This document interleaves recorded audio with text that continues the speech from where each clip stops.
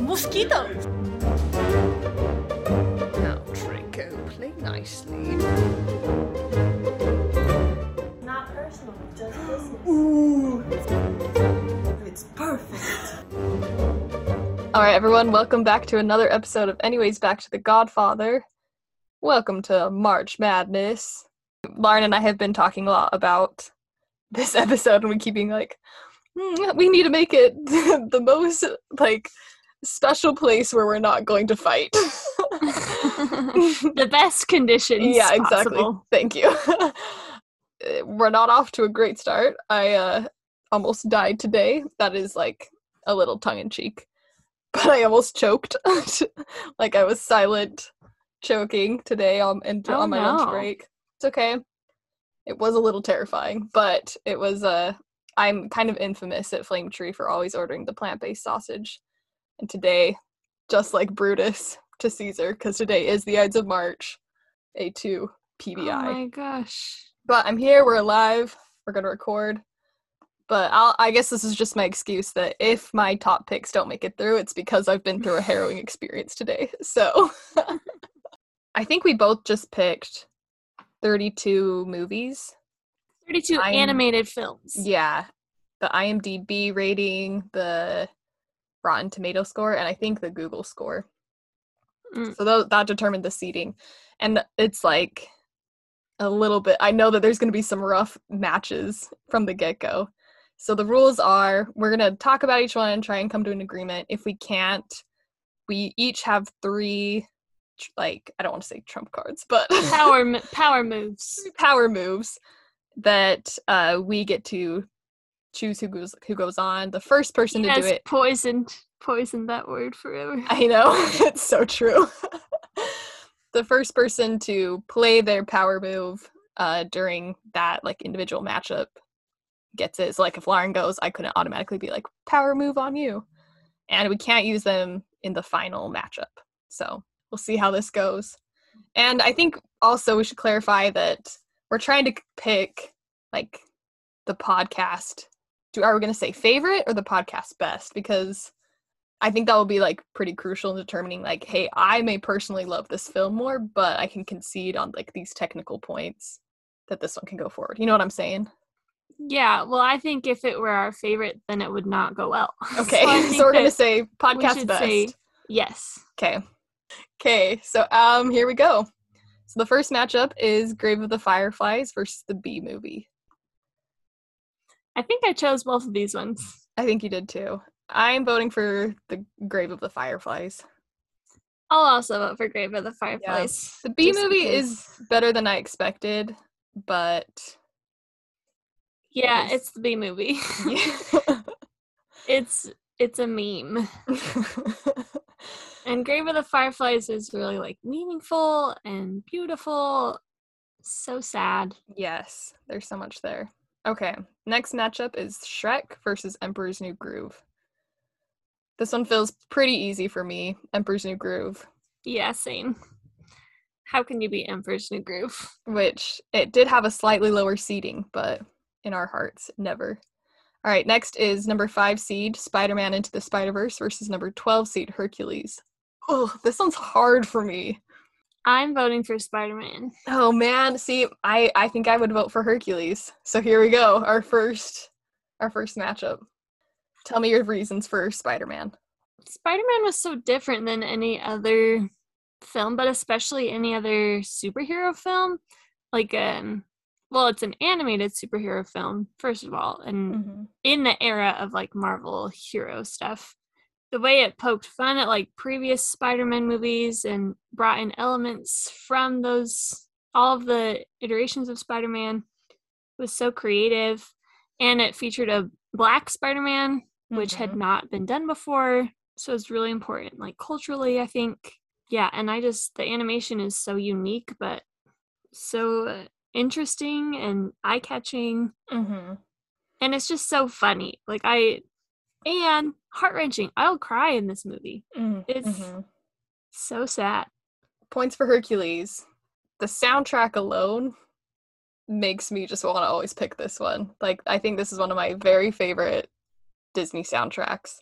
It's probably one of my very favorite Disney movies. I often say it, like, is in the swirling connection with Mulan and Lion King as my top favorite Disney film. So I don't know that I'm gonna let it go without a fight. I was gonna say, like, Spider-Man, even though it is like a fresh take on the superhero, like, it is still pretty tropey, and it, like, it's self-aware in that, I think.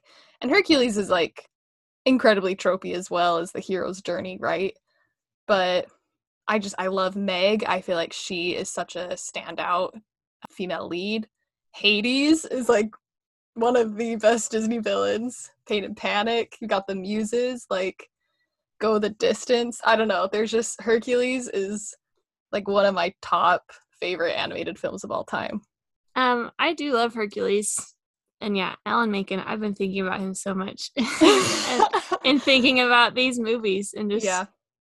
what a star, Alan. We also can move on and come back around. I feel like I might need to sit with this one and think about it for a little bit longer. Okay. All right. Next matchup is Lion King, number 4 seed, versus Treasure Planet, number 13 seed. It breaks my heart to not move Treasure Planet forward, but Lion King is Lion King. Yeah. Like, you can't compare those two. I'm sorry, but it is such a beautiful movie, so meaningful and important in my life. Treasure Planet is important in my life as well, but not in the same way that Lion King has been. Yeah, agree. I really like Treasure Planet a lot more than I expected to when we watched it in college, and I think it's definitely something that a lot of people sleep on and they shouldn't, but Lion King for sure. But go watch Treasure Planet. Yes.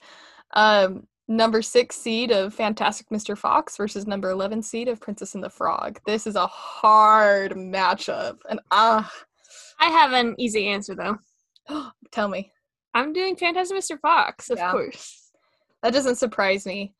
If we hadn't just watched it for Film Club, I'd be like, no, I'm gonna fight for Princess and the Frog so hard. Like, I do have a much greater appreciation for it now that it makes it harder. I would vote for Princess and the Frog just because it's the last Disney animated film that is 2D, not 3D. I think it's incredible in the music. I love Tiana. I love the characters in it.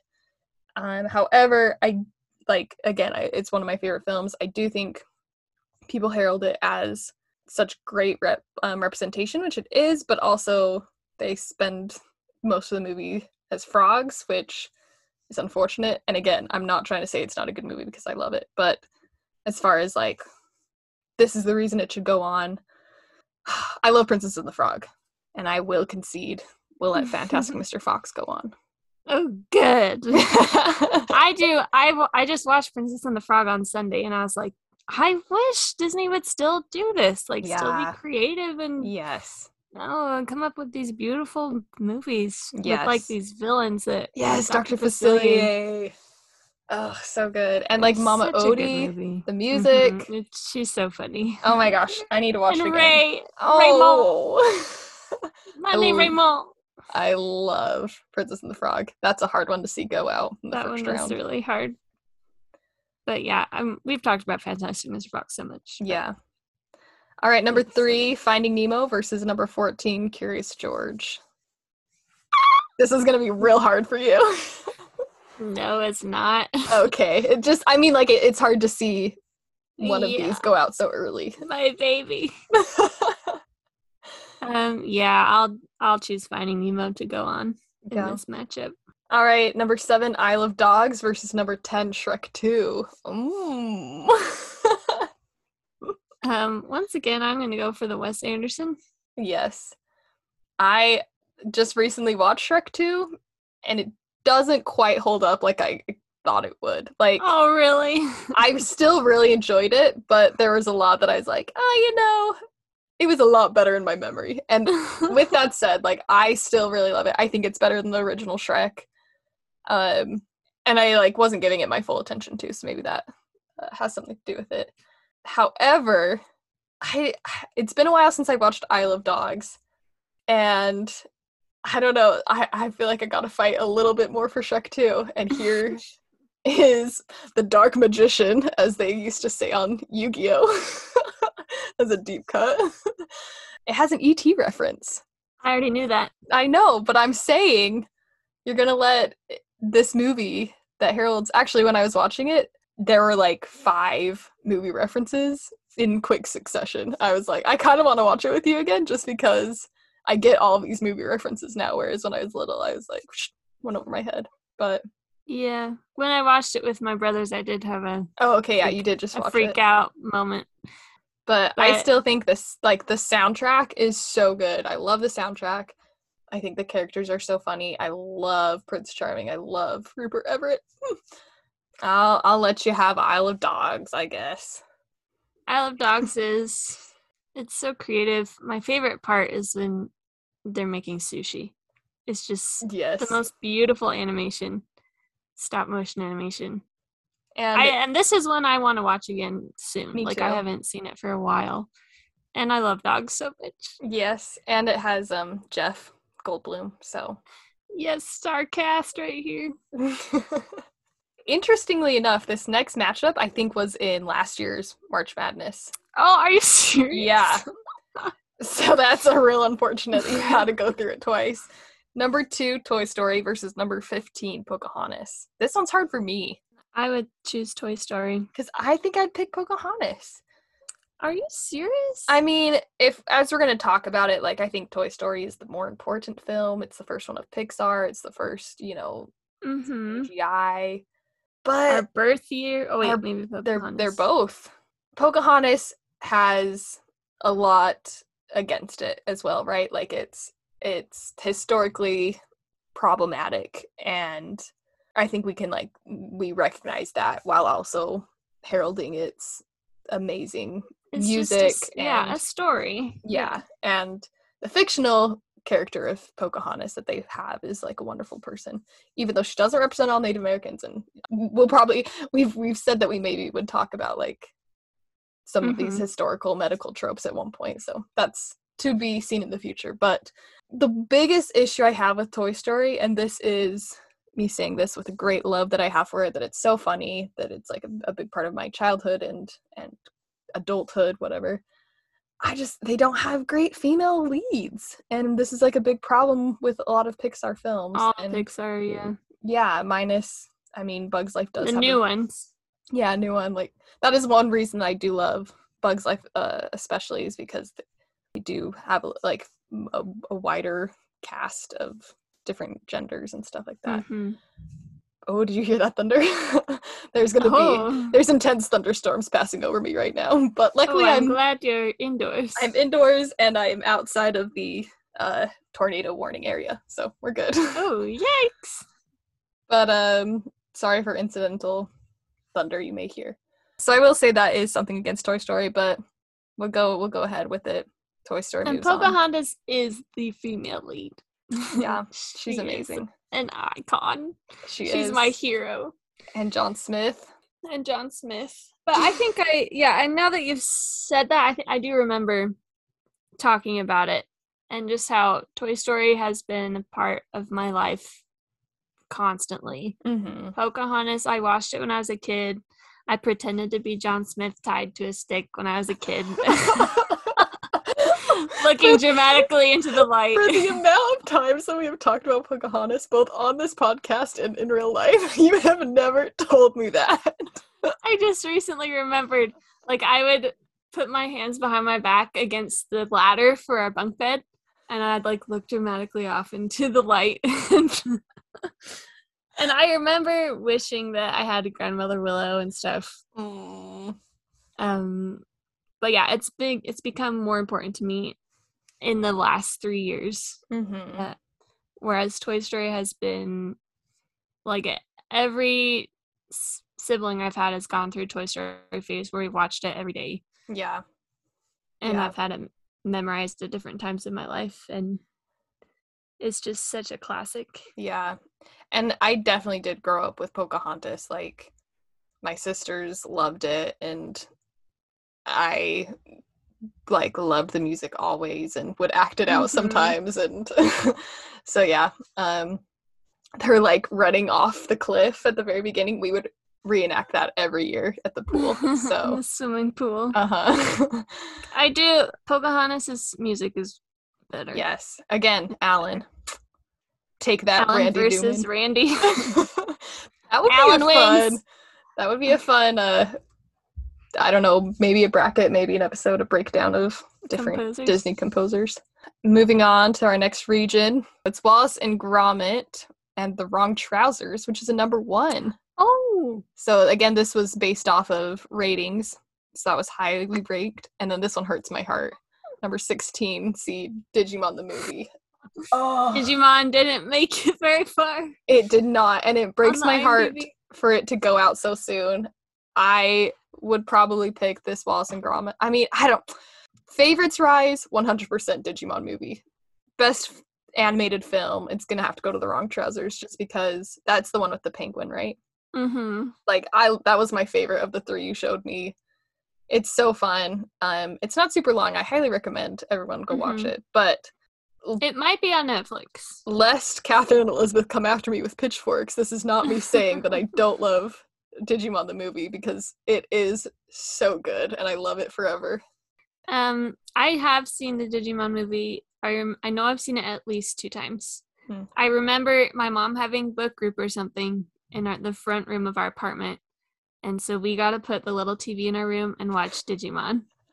Just me and Caleb. Oh my gosh, it's so And so good. there's some good memories there, but I admit I don't remember very much about it. I mean, and if you didn't watch the TV series, like, it might be a bit difficult as well. But let me tell you, if I didn't already text a quote from it, an inspirational quote from it just this month, and also another great soundtrack there. Digimon the movie. So good. Digimon, little monsters. Rest in peace, Digimon. Oh, gone too soon. You had a good run there.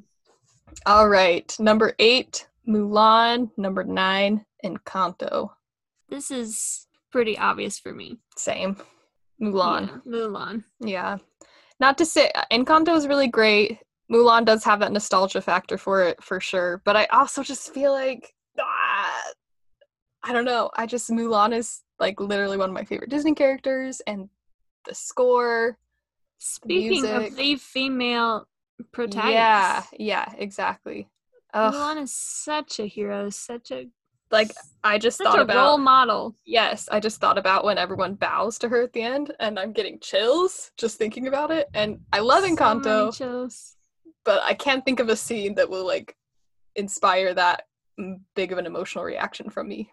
So And Mushu, like, who can compare to Mushu in Yeah. Encanto? Like, Bruno's funny, I guess, but he's not Mushu. right, and Encanto tackles a lot of they're both very different films. You know, they're not trying to achieve the same needs, but yeah, Mulan, that's an easy one for me. Mulan, yep. All right. Oh no. We've come across one that I don't know. It will be illegal for us to use our power moves because we're No! I want to use my power move! I have been planning on saying, I want to use my power move the minute you announce the 2 films. Because I will not back down. Okay. Well, we have to just give our reasons and then we'll see. Okay, yeah. I'll present my arguments. Don't worry. Okay. I mean, going into this, I already was planning on conceding just for the Okay. record. But I will give one of my power moves for this. Okay, heard. This is number 5, Beauty and the Beast versus number 12, Prince of Egypt. Which I just have to say, I feel like these are both films that are important to both of us and have been like throughout our lives, but I feel like Mhm. recently we've both become very obsessed with. Yeah. So it's hard that these 2 met in the first round. Yeah, it was very unfortunate. All right. Beauty and the Beast is the one I'm picking, and you're picking Prince of Egypt. No. Beauty and the Beast Wrong. is a great film. I do really like it. I think Belle is a great character, and it's very well done. Prince of Egypt has just become such a soul film for me.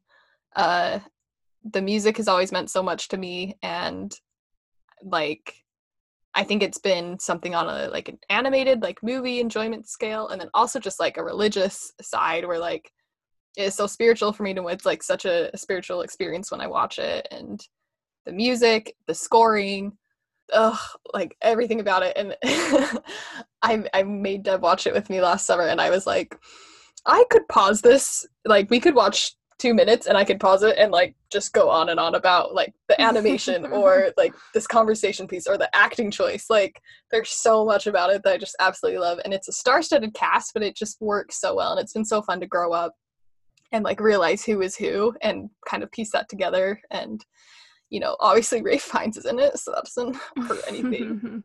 But truly, like, this is probably top 10, maybe top 5 favorite films right now. Like, I just love this one so much. And I do love Prince of Egypt. It's not one that I really grew up with. Oh, really? I remember watching it at like my cousin's uncle's house. Like, it wasn't even my relative. I remember seeing the hieroglyph scene with the babies and leaving. So good. Oh. I was like, this is not my kind of movie. Bye. Babies are dying. Bye. Like, this is the girl that my mom fast forwarded Mufasa's death. Like, yes. This is not something that I would handle. But I think when I lived with Kate Hales, we watched it a few times. Okay. Like in the same month. We watched it a few times. Good. And it was just so good. And like Deliver Us became such an anthem for the semester that I was in. But Beauty and the Beast, and I have been, ever since you texted me that these two were matching up and you were like, oh, this is easy, I'm going to choose Prince of Egypt. And I was like, no! I've been reading up on all the, not really. Can you like pull out your plan for reasons why? Paragraph A. Beauty and the Beast was the first animated film to be nominated for Best Picture. Only one of 3 to be nominated for Best Picture. 3 songs nominated for Best Song. 1 Best Score. Shall I pull out all of its nominations? This IMDb review says perfection, and I agree. Oh my gosh. Alan Menken. Alan and Howard. And Howard Ashman. Such a power duo. It's just so magical. Like, it takes you into this different world, and it doesn't have such a star-studded cast. Like, it has Angela Lansbury. Like, the other people, what other movies are they in? Like, I don't even... Paige O'Hara. I mean, she's like from Broadway. What else is she in? Yeah. This is this is the era of Disney casting like actual singers instead of celebrity voices. But that's something I really like about it, is that I can watch it and just be totally immersed in the movie and not be like, oh yeah, I love that guy. Or like, and that's usually why I love movies, is because I'm like, I love this actor. But this is one that I just love the movie as a whole, not because of anyone in particular. And yeah, I loved this when I was little, and I love it now, and I'm glad that you are not going to make this more difficult. No, again, because it's like, in my heart, Prince of Egypt is an obvious winner, but it's a favorite, I will allow it for this podcast best. Podcast best, I will allow it. Number 4, The Iron Giant versus number 13, Megamind. This is one I don't really have any hold on either, that I feel strongly about. I feel like The Iron Giant is important for animation history because it's Brad Bird and kind of his first, and I think the animation style is really cool.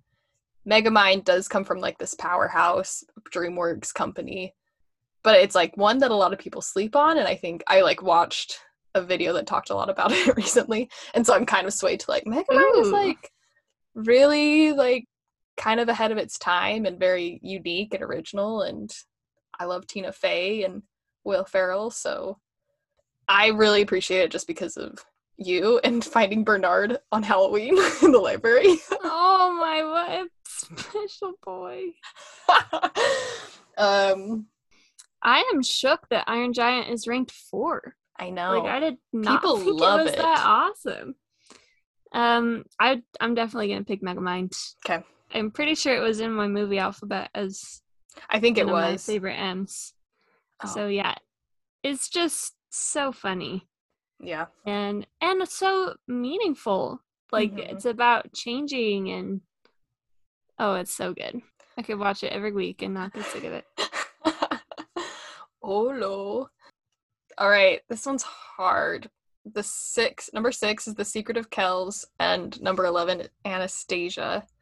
This one is hard. This one hurts me because I think The Secret of Kells animation and story-wise, like, is so innovative and fun, and it has Mad Eye Moody in it, which is always a plus. Oh, I forgot about him. I just love the stylistic choices that they made. Mhm. And like how it's based and rooted in art history and Irish folklore, and I don't know, just like the whole style of it is so cool. And Anastasia points against it real fast, like historically completely inaccurate, and that's kind of all that I have going against it because I love this movie so much. Like Rasputin is such a wild villain, and I love him. And the music is so good. It is like one of my biggest comfort movies and one of my favorite movies of all time. And I will fight for it. I don't have like a super strong opinion about either of them. Okay. I do love Secret of Kells, especially this time of year. Yes, you're right. I feel horrible. And Not it's choosing so it. beautiful.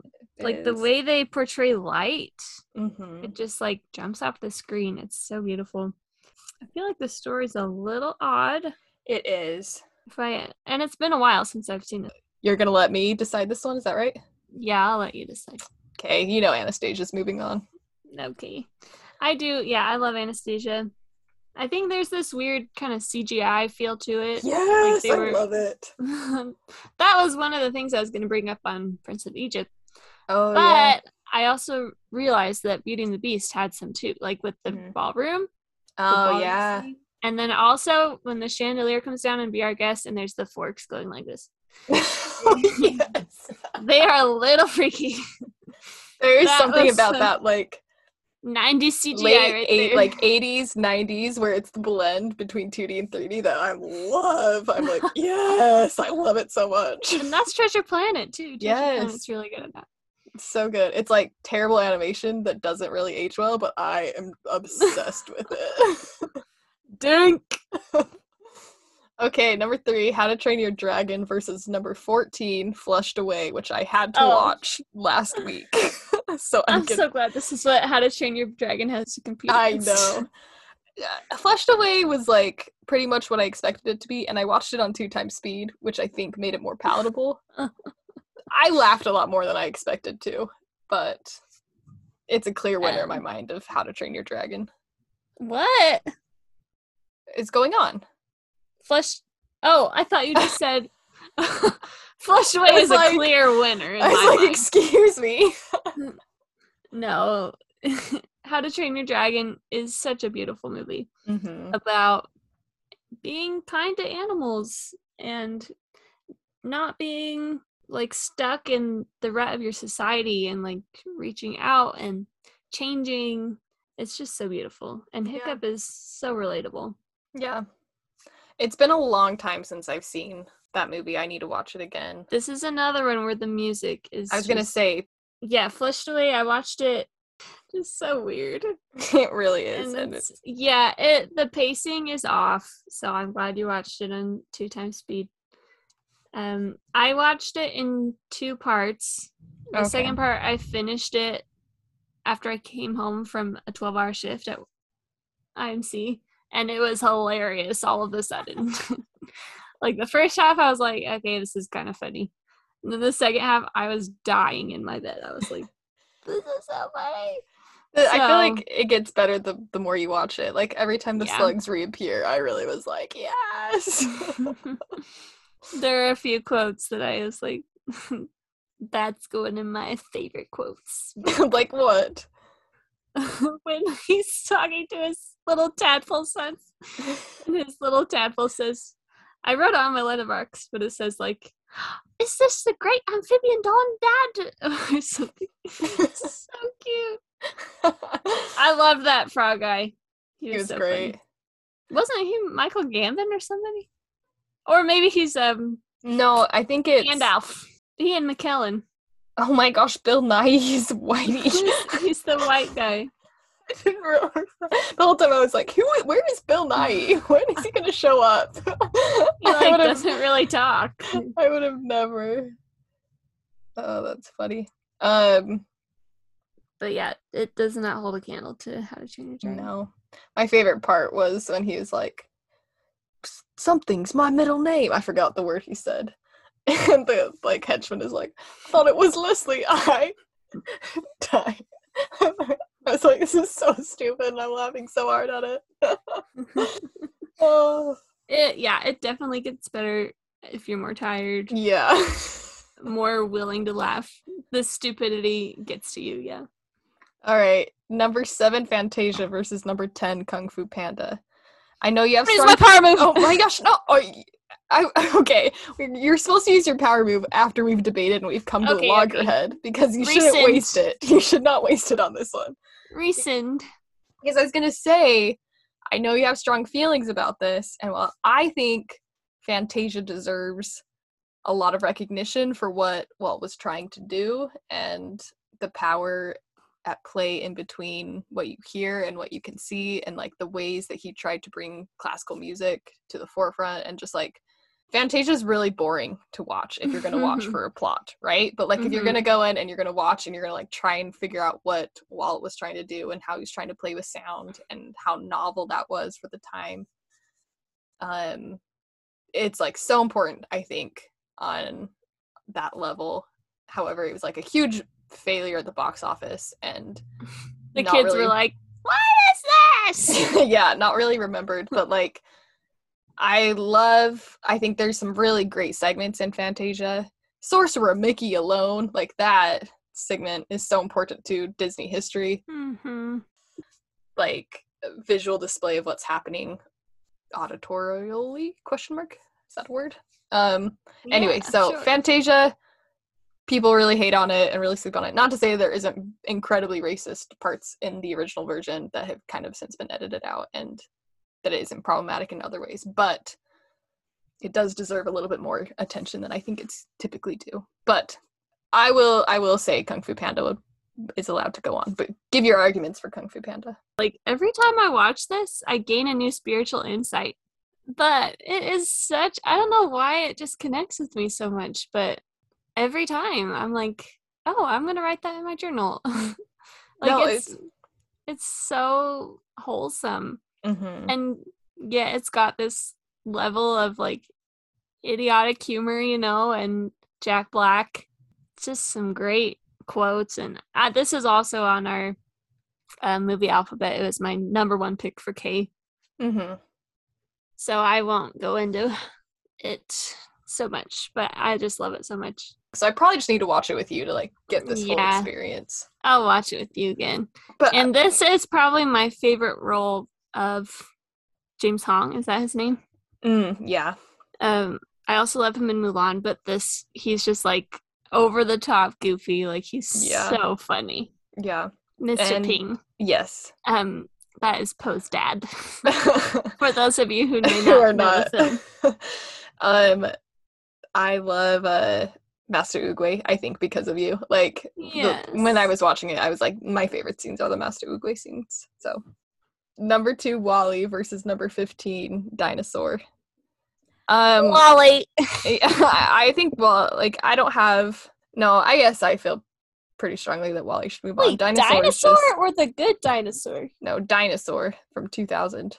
What do you mean you don't have strong feelings? Well, I was gonna say, like, I enjoy WALL-E, but it's not, like, one of my favorite Pixar films, is where I was going with that, and then I remembered what Dinosaur was, and I was like, oh yeah, 100% WALL-E needs to move on. Oh my gosh, Dinosaur is one of the worst films in the world. I mean, I can appreciate what they were trying to do, but it is terrible. Number 1, Spirited Away versus number 16, Buzz Lightyear of Star Command. This is really hard. I No, I'm obviously gonna pick Spirited Away yeah. because it's a very special movie. Yes. Very impressive. Buzz Lightyear of Star Command. I hope they have nods to it in the new Lightyear movie, but it is very well renowned in the Monson family household. All right, number 8, Snow White and the Seven Dwarfs versus number 9, Wreck-It Ralph. I'm gonna go ahead and say my pick is Wreck-It Ralph. Yes. Yay! No, I just was agreeing that, yes, I knew that would be your pick. This is hard for me because while I may enjoy the plot of Wreck-It Ralph more, it was not one of my favorite films. Like, I think it's creative and entertaining, but it's just not one that, like, it really resonated with me. And not to say that Snow White and the Seven Dwarfs is, like, one of my favorite films, but I just think, like, it started it all. Like, we wouldn't have Disney without Snow White and the Seven Dwarfs, and the first, like, American full-length animated feature. It was supposed to fail, all these things. Like, I don't know if we're gonna go with best. Like, I gotta pick Snow White over Wreck-It Ralph. You're not gonna concede? No, I'm not going to concede because Snow White is so historically important, and it's the first animated feature film, right? Yeah. So that's really important, but I just can't. Wreck-It Ralph, I think, again, it was one of my movie alphabets of W's.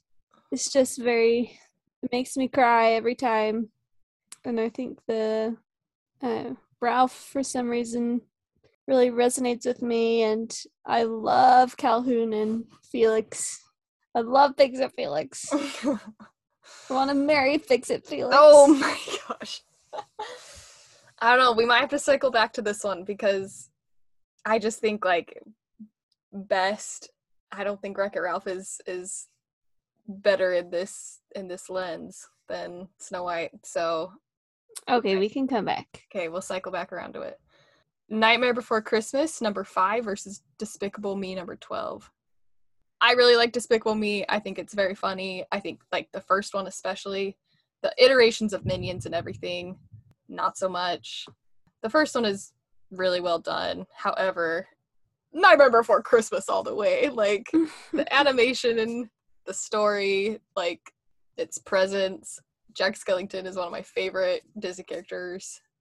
I just love that movie so much, and every time I watch it, like, when I start watching it, I'm like, oh, I like this movie, and then when I watch it, I'm like, oh, I love this movie so much. How did I ever think I didn't love it? Like, I have an emotional reaction every time I watch it. It is very special to me. So, and like, beyond that, just being such an important piece of animation for, because it's technically not Tim Burton, it's Henry Selznick, but really paved the way for a lot of Tim Burton-esque stop animation features. And I don't know, I think it's an incredibly brave film that they did, and something that Disney itself was afraid to be associated with, and then once it saw how it was well received and had this cult following, it rebranded itself as a Disney picture. And I think I would choose Despicable Me over Nightmare Before Christmas, just because that's more my vibe, right? mm-hmm. I don't love the spooky. I love the funny. I love Steve Carell in this. I love the 3 kids and how they win him over.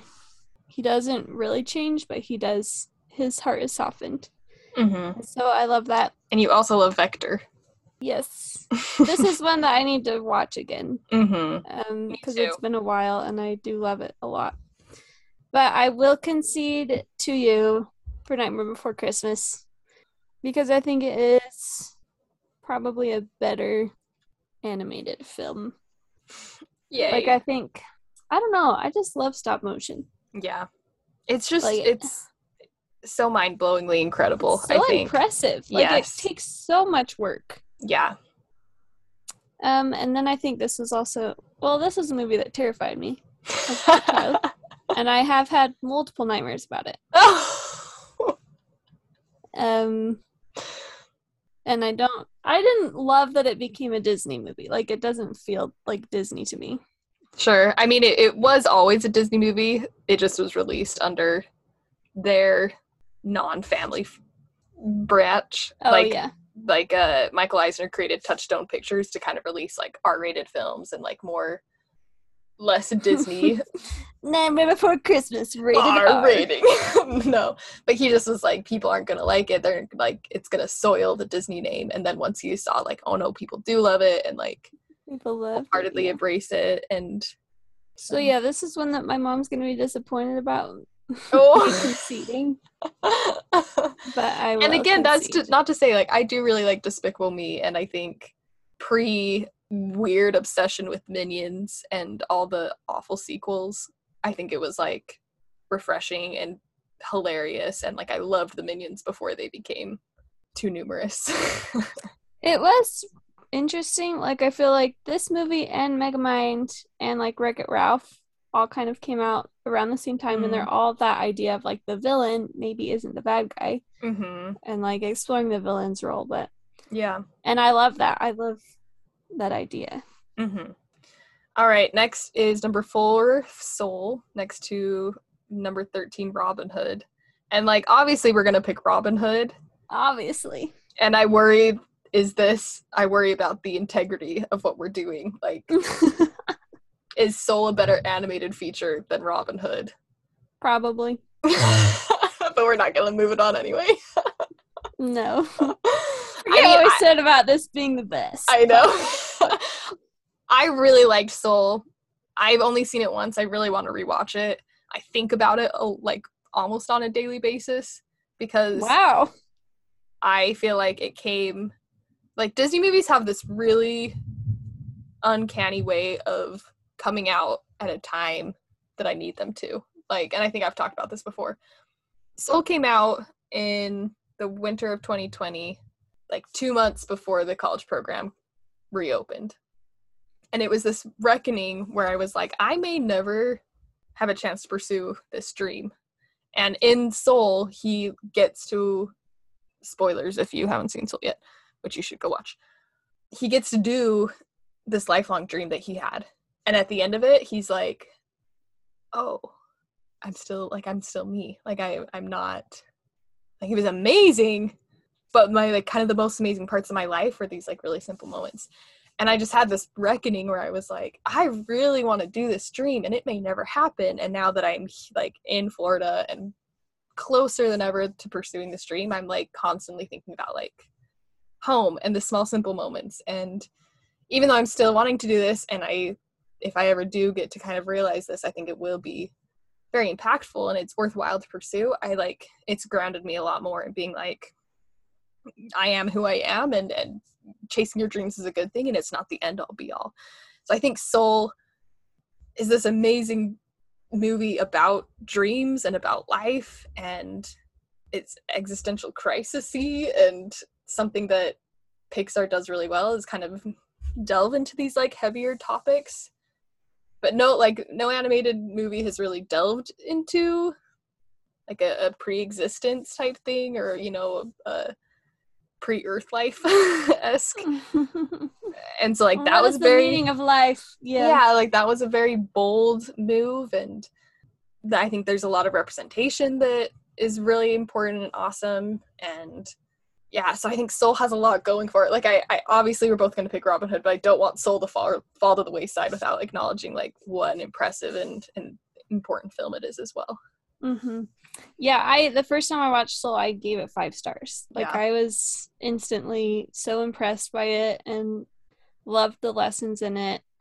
And the animation is beautiful. Like, the little seed twirling down. It's just like, this is animated? Like, this is amazing. Am I talking myself into if we're gonna go with like the best animated? The best. I love Robin Hood, and it's like just such a nostalgic piece. And not to say that I don't think it has merit or quality to it. Oh no! What if I've talked myself into picking Soul? Robin Hood did. I mean, Soul did win Best Picture. Best animated. Yeah. Best Picture. It was the first animated film to win Best Picture. We're gonna skip that. Oh yeah, don't worry about that. We might need to. I'm gonna say let's cycle back around to it. Okay. We still might end up picking Robin Hood for nostalgic reasons, but I'm feeling uneasy. That was very surprising to me. We talked ourselves into me getting confused, so we're gonna come back around to that. All right, number 6 is the Lego Movie versus number 11, Alice in Wonderland. This one is hard for me because Alice in Wonderland, personally, just like happy films, and I like love it so much. I don't think it is one of the most important animated films or the best animated films. I think the Lego Movie is more innovative and in both animation style and plot. So I'll, like, on a personal level, I wouldn't pick it to go forward. I think in this category of the best, I feel like the Lego Movie is probably the better movie. I'm so sorry, Alice. Yeah, I personally don't love Alice in Wonderland, probably because I just haven't seen it very often. It was not one that I watched as a child. Yeah, probably not Jill sponsored. Well, and the funny thing is, I didn't really grow up with it either. Like, it was definitely something I discovered in high school, and just like, okay. I mean, like, I would watch it a little bit when I was younger, and like, definitely it is popular with the Felts and like the Mad Hatter, especially historically, like as a character to me in the parks is one of our favorites. Like, we have so many Mad Hatter stories. And yeah, obviously, like I've done a lot with Alice, and so, but it's not one that I necessarily grew up in, which is funny. Like, I really fell in love with it in high school. But yeah, Lego Movie was like surprising, like different than anything else, like with the incorporation of humans. I mean, that's like Toy Story, right? But sure, but no, it was like this live action segment in the middle. Yeah, of it. and like just the imagination of the kid. Right. It's just really creative. I love Lego Batman. Oh man, Lego Batman is great. Rafe. We just we just watched Lego. But no, I love Lego. I love Batman in this movie. Oh, I see. Yes. Yeah, no, he's. But and then it's had Lego Batman as a spin-off. Yeah. No, and it has Ralph Fiennes. It's been a long time since I watched the Lego Movie, but just thinking about like all the different IP it brings together and like these different references for the fans, like it's very fun. It's well done. And it is like this twist in the middle of it, right? That like All right, number 3, Up versus number 14, Balto. Catherine, I'm so sorry. I love Balto, and I don't know. I'm glad I don't have to pick this between which one I would like better. Because, like, historically for me, I think it would be Balto, but I've really developed a love for Up recently, and I do think it is, like, the better stylistically and historically. No shots against Balto. Balto for life. Do not come at me. But my vote is for Up. My vote is definitely for Up. I've seen Balto probably once or twice when I was 5 years old, and mostly remember being scarred by the coffins. I was gonna say, it has stuck with you for traumatic reasons, so that is something worth noting. But Up is just beautiful. I cry every time. So meaningful. Heart of Darkness. Charles Muntz. Yeah, that whole historical background. And Kevin and her babies. And see, I'm biased because I get to see Kevin every day, and so I'm like, oh, Kevin, I love her. And I will say, like, Balto has, like, the White Wolf scene obviously is incredible, but the, like, first 11 minutes of Up alone are so amazing, and then you continue watching it, and there's this whole other story that's going on. But I remember when we watched Up for your challenge, and you ranked it so low on quotability, and I was so offended. See, I would probably rank it higher now. I think every day I say, I can smell you. What? Because of Jasper, but also anytime or, hey, are you okay over there? I always say that. See, like, you can quote it. I just don't have those quotes readily accessible in my brain, but... Definitely 10 out of 10 would move on. All right, number 7 is Kubo and the Two Strings versus number 10, Lilo and Stitch. This is not fair. This is one I'm going to let you decide because I know you love both of those. You probably entered both of those. Yes, I did. Lilo and Stitch is such a beautiful film. Like, the animation that goes into it, like the watercolor backgrounds, the depictions of Hawaii. Like, it's a funny, goofy movie, but it's also, like, so devastatingly real and sad. Like, it used to be my go-to cry movie. Oh, like, people think of Stitch as he is, like, in merchandise now, and this, like, wacky, crazy alien, which he definitely is, but, like, the actual movie, the death of her parents, the responsibility that Nani is forced into, like, there's so much. David and Nani, what couple goals, like, I love this movie so much. But I'm gonna have to give it to Kubo and the Two Strings because Laika is this, like, up-and-coming animation company that I very much like. Kubo and the Two Strings is, like, the animation style is so cool. So cool. Is it stop motion? I cry so much during this one, too. It says it's a stop motion animated action fantasy film. Well, there you go. Yeah, Let's put every adjective possible into the description. I love it so much. I may pick it for. I just feel bad because I keep picking animated movies. Kubo, it's got to move on. So I don't know if you haven't seen Kubo, if you should hold off just in case we make it a film club. We'll see. Okay. Ooh, this one's painful for you, only slightly. Number 2, Coco versus number 15, Home on the Range. Rest in peace. Yeah, rest in peace, Home on the Range. I've talked about it before. Such a nostalgic movie that I still will watch and still will love. And other people will watch it with me and cringe, and I'll just be like dying of laughter. I don't know. I think it's better than, like, most people give it credit for. It's not the best Disney film, but it definitely is entertaining. Yeah. Have we talked about how Alan Menken, like, just straight up yes, was such a jerk about it? Like, he's like, this was my worst movie I ever made. Or that's basically what he said. Yeah. But then he played his song from it, and I cried. It's so good. I don't know if, like, maybe I didn't cry, but I think you did, because you came home and you're like, this song, and I'm like, I don't even know this one. So. My heart was full. Oh, so good. But yeah, Coco, for obvious reasons, is a better film. I would say it's more meaningful to me as well, just because I love Mexico and yeah. Oh, it's and so the good. plot. The plot's a lot better than Home on the Range. The characters. Mm-hmm. Yeah. All right, number 1, Wolfwalkers versus number 16, Kronk's New Groove. Kronk's New Groove is similar to Home on the Range, as in it's a pretty, like, silly movie that lots of people would cringe at. It does have a few cringy moments, but it's something we would watch at least once a month and die laughing every time. It does have a really amazing Lion King reference in the end that Rachel is now a witness of. It's true. I had, like, lowest of the low expectations watching it, and I enjoyed it more than I thought I would. Yeah, and my favorite scene is Kronk dancing with his girlfriend, and I will recreate that at my wedding. Oh my, yes! At the aquarium! But yeah, Wolfwalkers, if we're doing the best. I've only seen it one time. Yeah. But I remember being really impressed. If we didn't let Secret of Kells go through, then I feel like we have to let Wolfwalkers go through. That's kind of what I was thinking too. Because it's the same company, like, very similar stylistic choices. It was so good. I just loved the wolves. They're so fun. Catherine, this is one you need to watch. Okay. Number 8, The Little Mermaid versus number 9, Loving Vincent. Oh, no. How ironic that we had our two film club. I don't know if that was actually ironic since we designed this.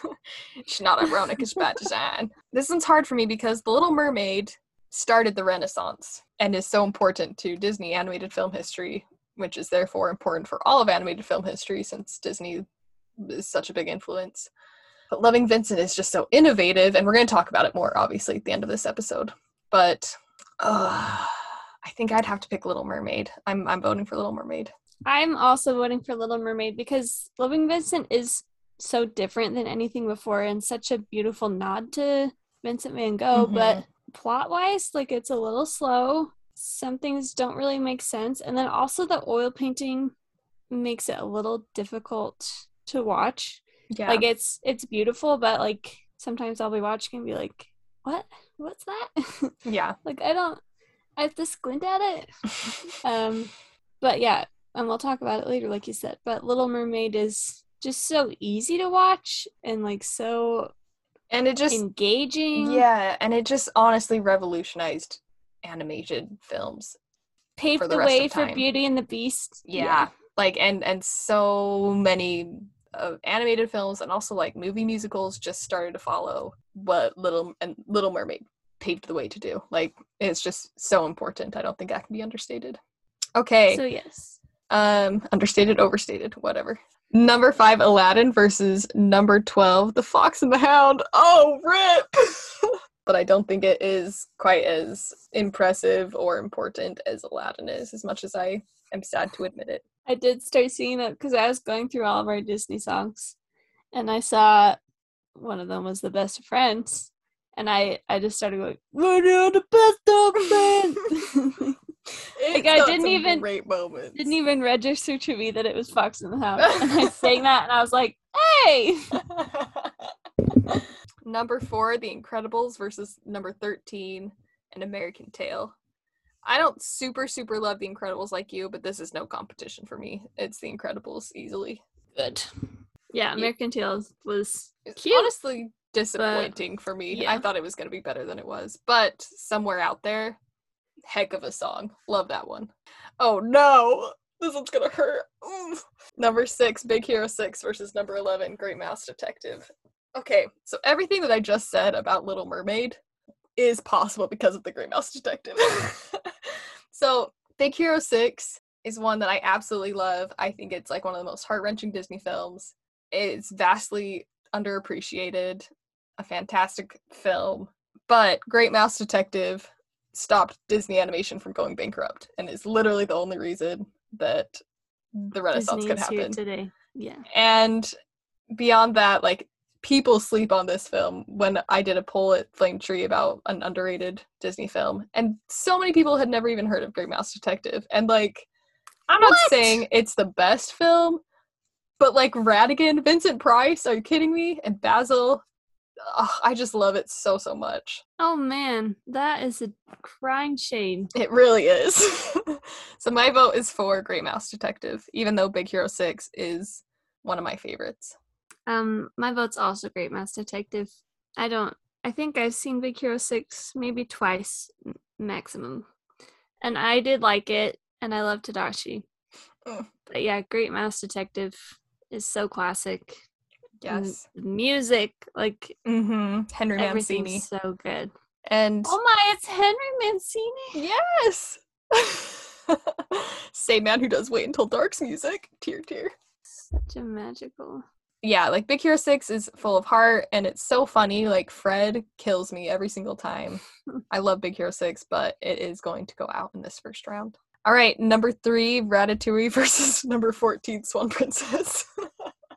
Oof. Rest in peace, Swan Princess.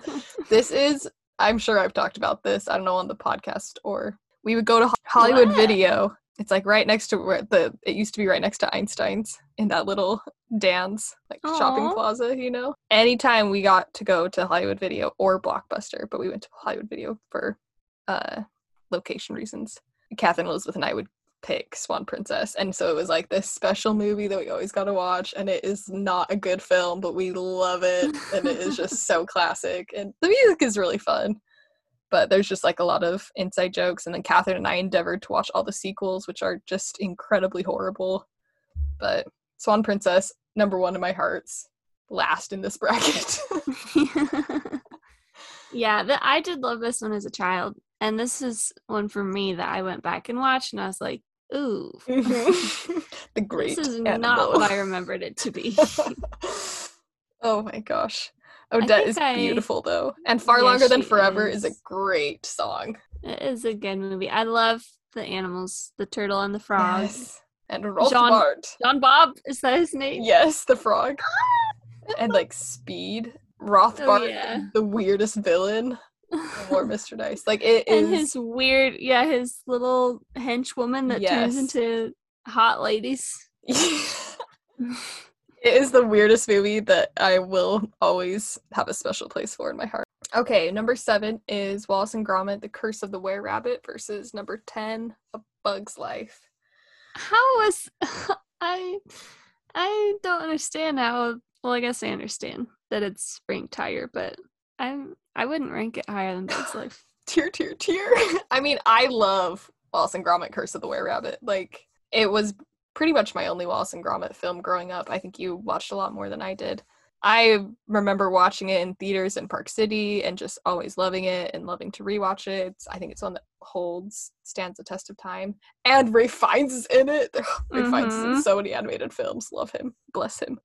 Such a good guy. It's definitely one of my favorites. And if it were not up against A Bug's Life, I feel like it would be interesting if this was matched up against something else. I think it would move on. But obviously, I'm going to pick A Bug's Life. Yeah, I think that since I did love the original 3 short Wallace and Gromit movies, that this one was kind of like, it was more like a nod to those first 3 and not so much like a standalone Wallace and Gromit, like best Wallace and Gromit movie. Okay, interesting. So that's why I'm glad that Wrong Trousers has gone on.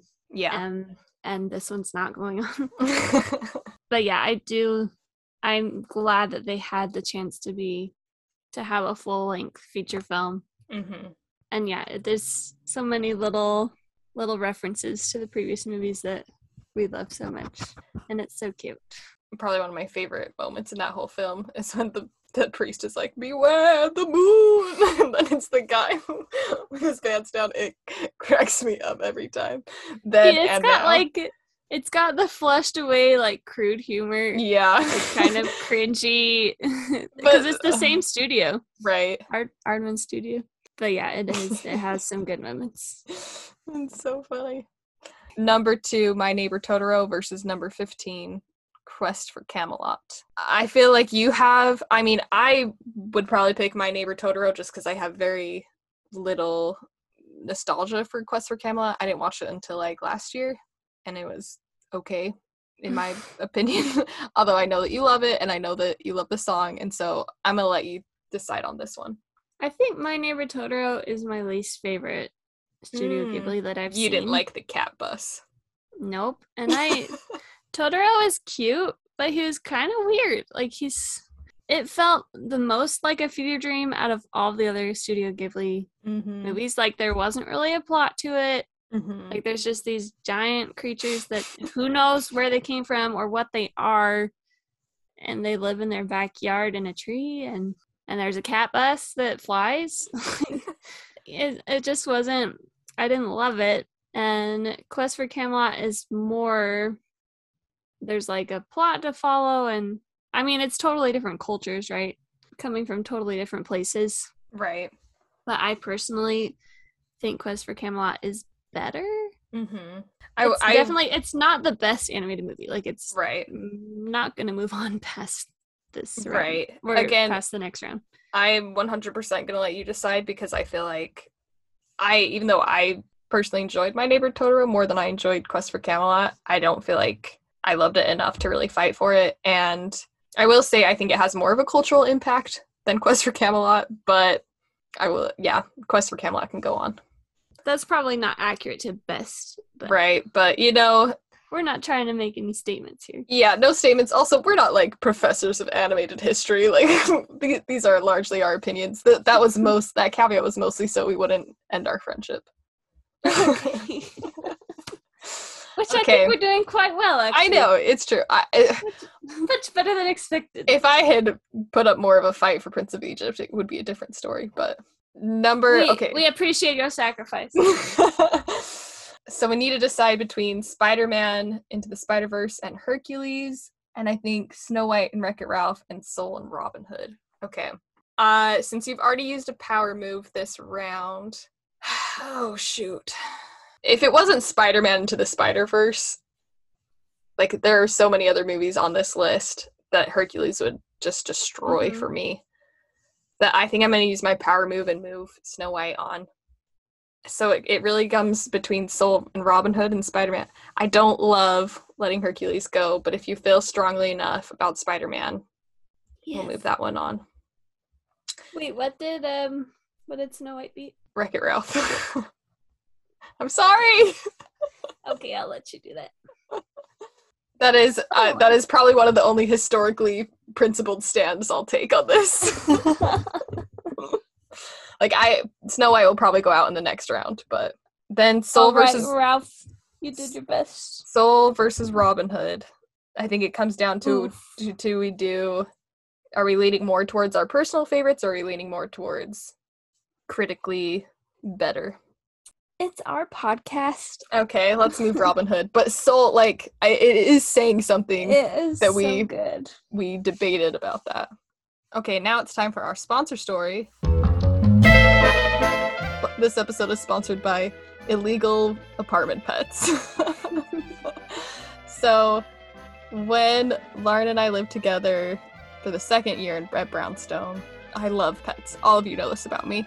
I didn't want to get a fish because I have a history of killing all the fish that we get for apartments. Like, in our lease, we couldn't have pets, whatever.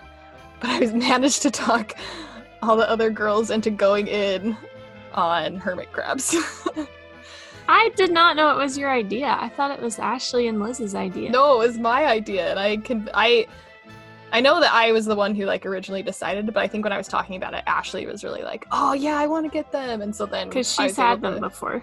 Yeah, I was able to convince everybody else, and so I did. I forced everybody to drive. We had, I think it was on a Saturday or something, to drive to PetSmart and buy hermit crabs and a cage and other things, and we had this big naming ceremony. There we had two of them. One of them we named Devlin because we had just watched Notorious, and that is Cary Grant's character's name. And then Ashley wanted to name the other one, and she named it Arthur, and we were like, okay, we are on board. We're gonna call him King Arthur, because we also watched that same weekend Monty Python. It just cracked me up that if we had gone any other weekend, it would have been determined by some other movie. But I love King Arthur. Devlin and King Arthur, who quickly became Mr. the King, were our apartment pets for a long time, and they did not like us, but we loved them, and we would hold them and often drop them, but they were okay. And we were really from afar hyped. Yeah, that's true. Nora and Sophie, friends of the podcast, they also met them at one point, I know. And then we both had to move out, and we left them behind and with our other roommates. And then in the summer, I saw Ashley, and I was like, how is Mr. the King and Devlin? And she goes, oh, well, one of them's dead. I think it was Mr. the King. And I was so sad, and I texted Lauren immediately. And so not only is this podcast sponsored by them, but also dedicated in their memory to Mr. the King and Devlin. Rest in peace. We've got great pictures and videos of them. I'm sure they'll be posted. I remember being at PetSmart and being like, I cannot believe we're doing this. I did not want them. Because it was against the rules, and I didn't want to have to hide them every time people That's came the over. other thing. Every time we had an inspection, Liz would hide them under her bed. And then I knew they were gonna die probably. Anyways, but I did love them. You did. And I would remember coming home from a stressful day at school and just being like, I need to hold our babies. Yeah, they were not super cuddly. But I still loved them. They were like, I would rather die than be held by you. I'm gonna walk right off here. Oh man.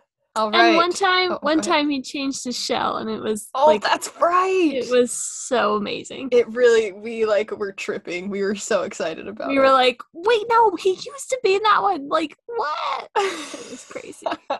I had to convince everybody that he had changed shells. I remember that. We all were like, no. And it was a highlight of our entire college career. Next round. All right, so round 2, number 1 seed, Grave of the Fireflies versus number 9 seed, Emperor's New Groove.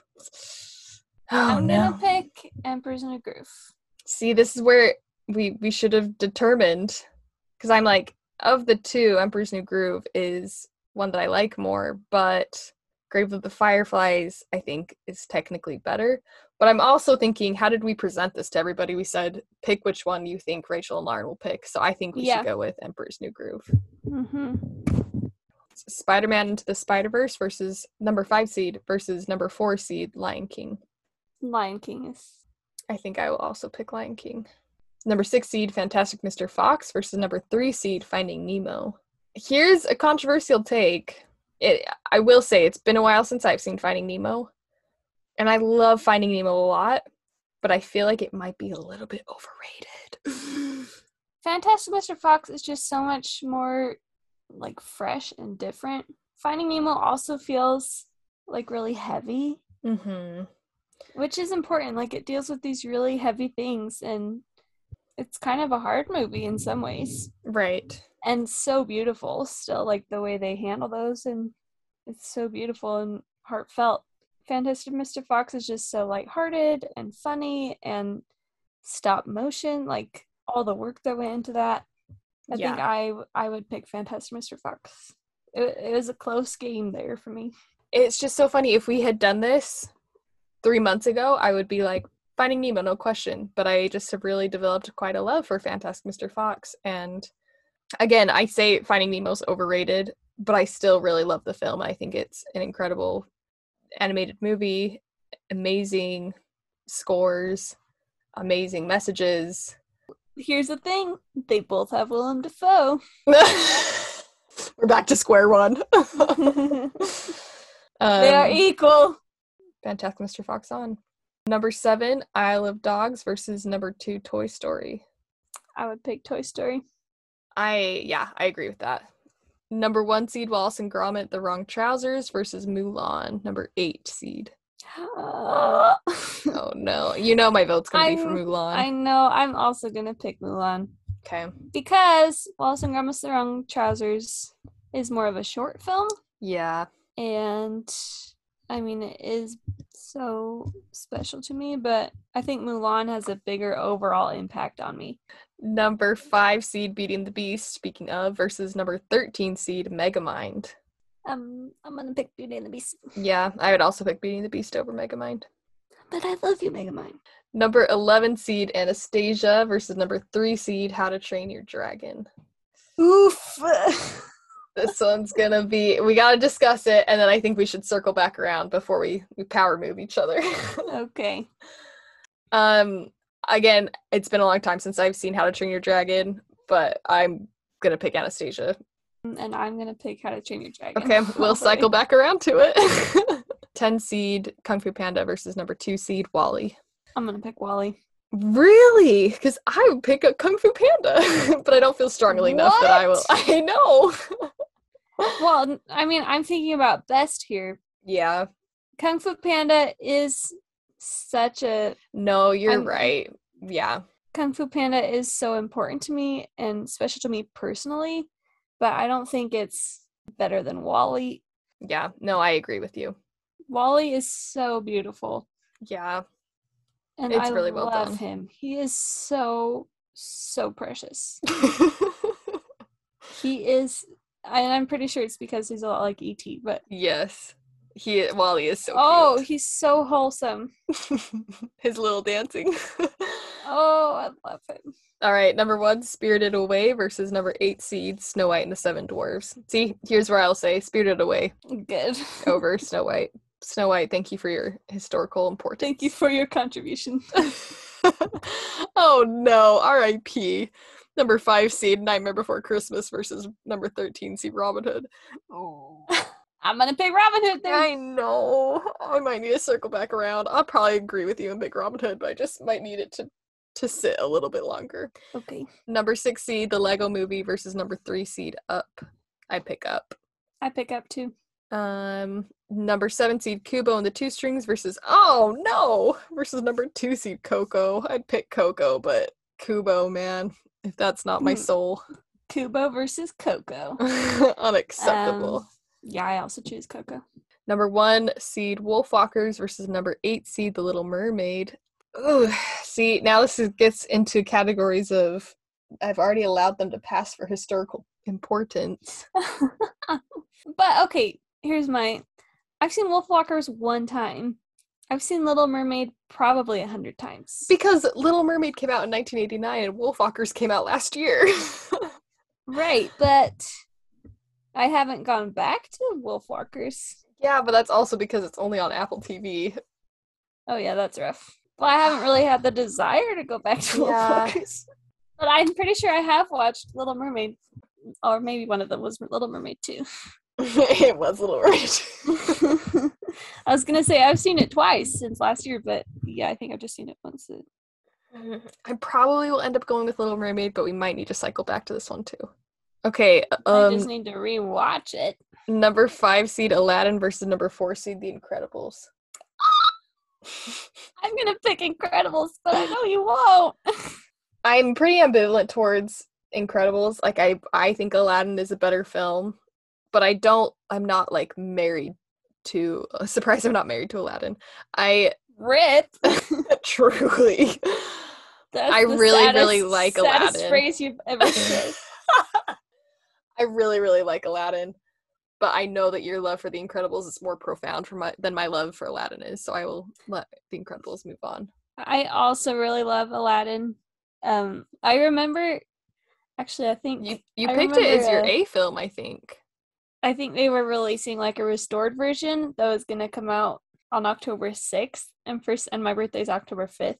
For some reason, when I was a kid, I was like, "That's my birthday," Oh. and I was like really excited about it because I was like, "I love this movie, and it's like being released on my birthday." Oh my! I love this core memory that's stuck around. I know.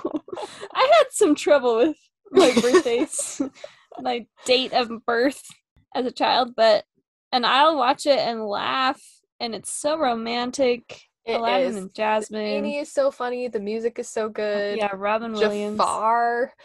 Oh my, Jafar is one of my favorite villains. Same. Of all time. And his So reprisal evil. song is so good. Jonathan Freeman. And his dedication to his craft. Yes. His acting. Ugh. Becoming an old man. Oh my gosh. I thought you were still talking about Jonathan Freeman. You're talking about Jafar. No, Jafar himself. Like he'll like creep into a little cave and be like, yeah. Get those fake teeth. I was awed. I was in awe last time I watched it. I was like, this man is so dedicated. When He he's like deserves the lamp. when he's like kneeling by the Cave of Wonders, like his beard half off. Yes. And as a child, I did not understand because he was so good at acting. All right, I move was like, Aladdin what? on. Where did Jafar come from? Wait, what's it again? No, I'm not. I'm just Oh. kidding. Yeah, Oh, Incredibles was just such about a family. yeah. I don't know. Well, any Pixar movie hadn't really done that before, like a family unit Mm-hmm. movie.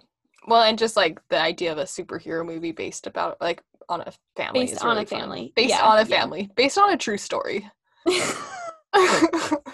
Okay, number 11, The Great Mouse Detective versus number 3, Ratatouille. How did these mice/rat mice! ones Oh my line up? gosh. This is hard because I feel like the world would tell you to pick Ratatouille, but my heart is telling me to pick Great Mouse Detective. I've got to think about this one. Okay, we'll cycle back around to it. Oh man, number 10, A Bug's Life versus number 15, Quest for Camelot. Goodbye. Bug's Life. Quest for Camelot. Yeah, that was a good job, Quest for Camelot. Good job, go home.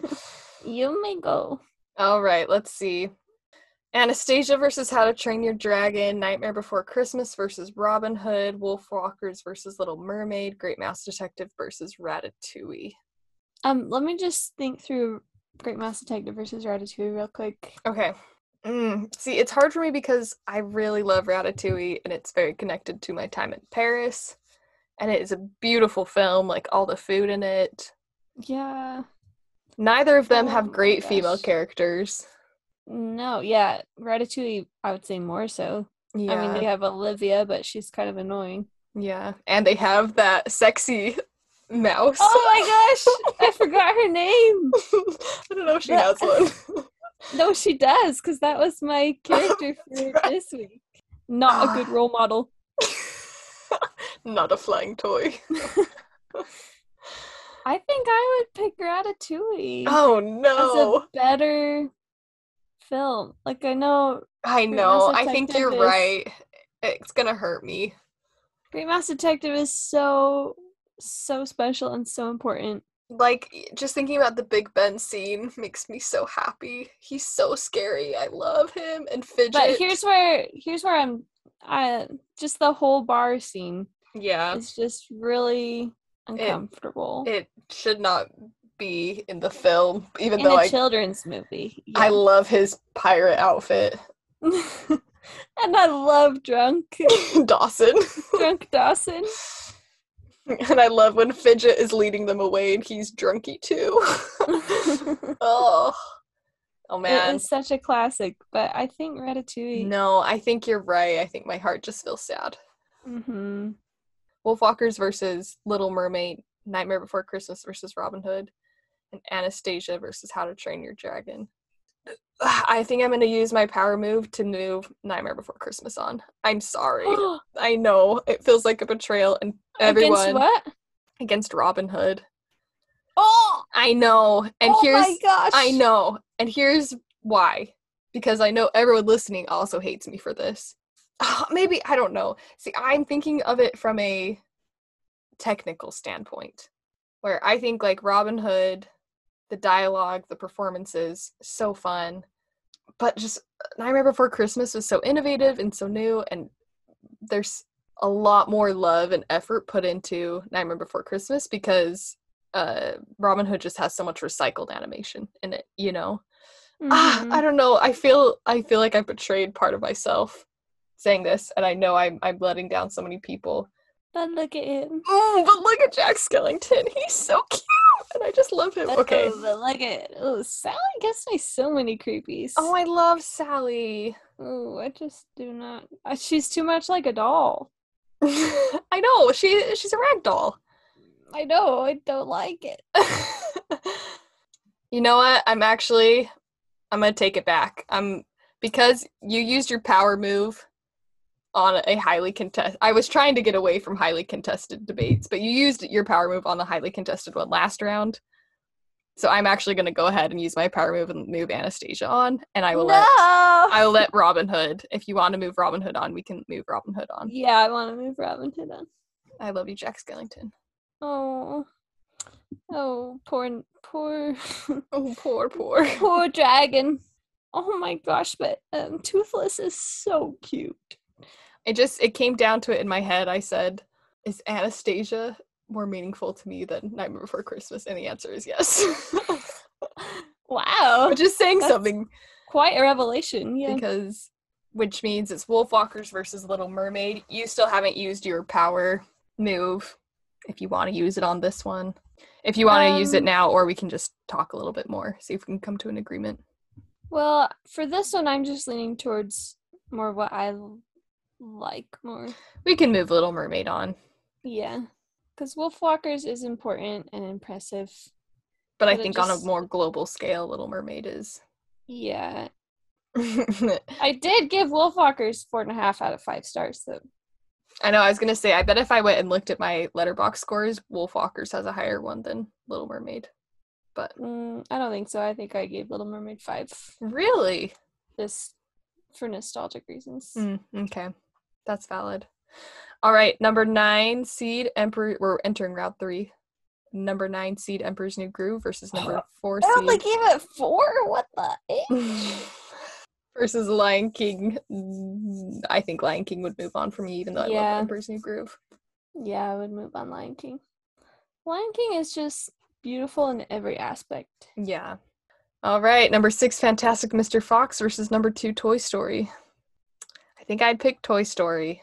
I think I'm also going to pick Toy Story. But Fantastic Mr. Fox went a lot farther than I ever thought it would in my lifetime. It had a good run. Oh my gosh. Okay, number 8 seed Mulan versus number 5 seed Beauty and the Beast. Are we going to have to cycle back around? Yeah, I've got to Okay. consult my inner demons. Hey, demons, it's your boy. Help me make the decision. Hey, demons, it's your boy. Which one should we move on? Number 11, Anastasia versus number 2, Wally. I'm gonna use my. Okay, did you want to discuss first? I mean, I will allow you to move or use a power move on this one. I mean, I can't. If you're gonna use it, you can use it. You can go ahead. I don't think we need to discuss. I think it's pretty clear where we stand. Yeah, I'm gonna move Wally forward. Okay. Versus what? Anastasia. Yeah, I'm gonna use my power move. Rest in peace, my power move. Anastasia needs to stop.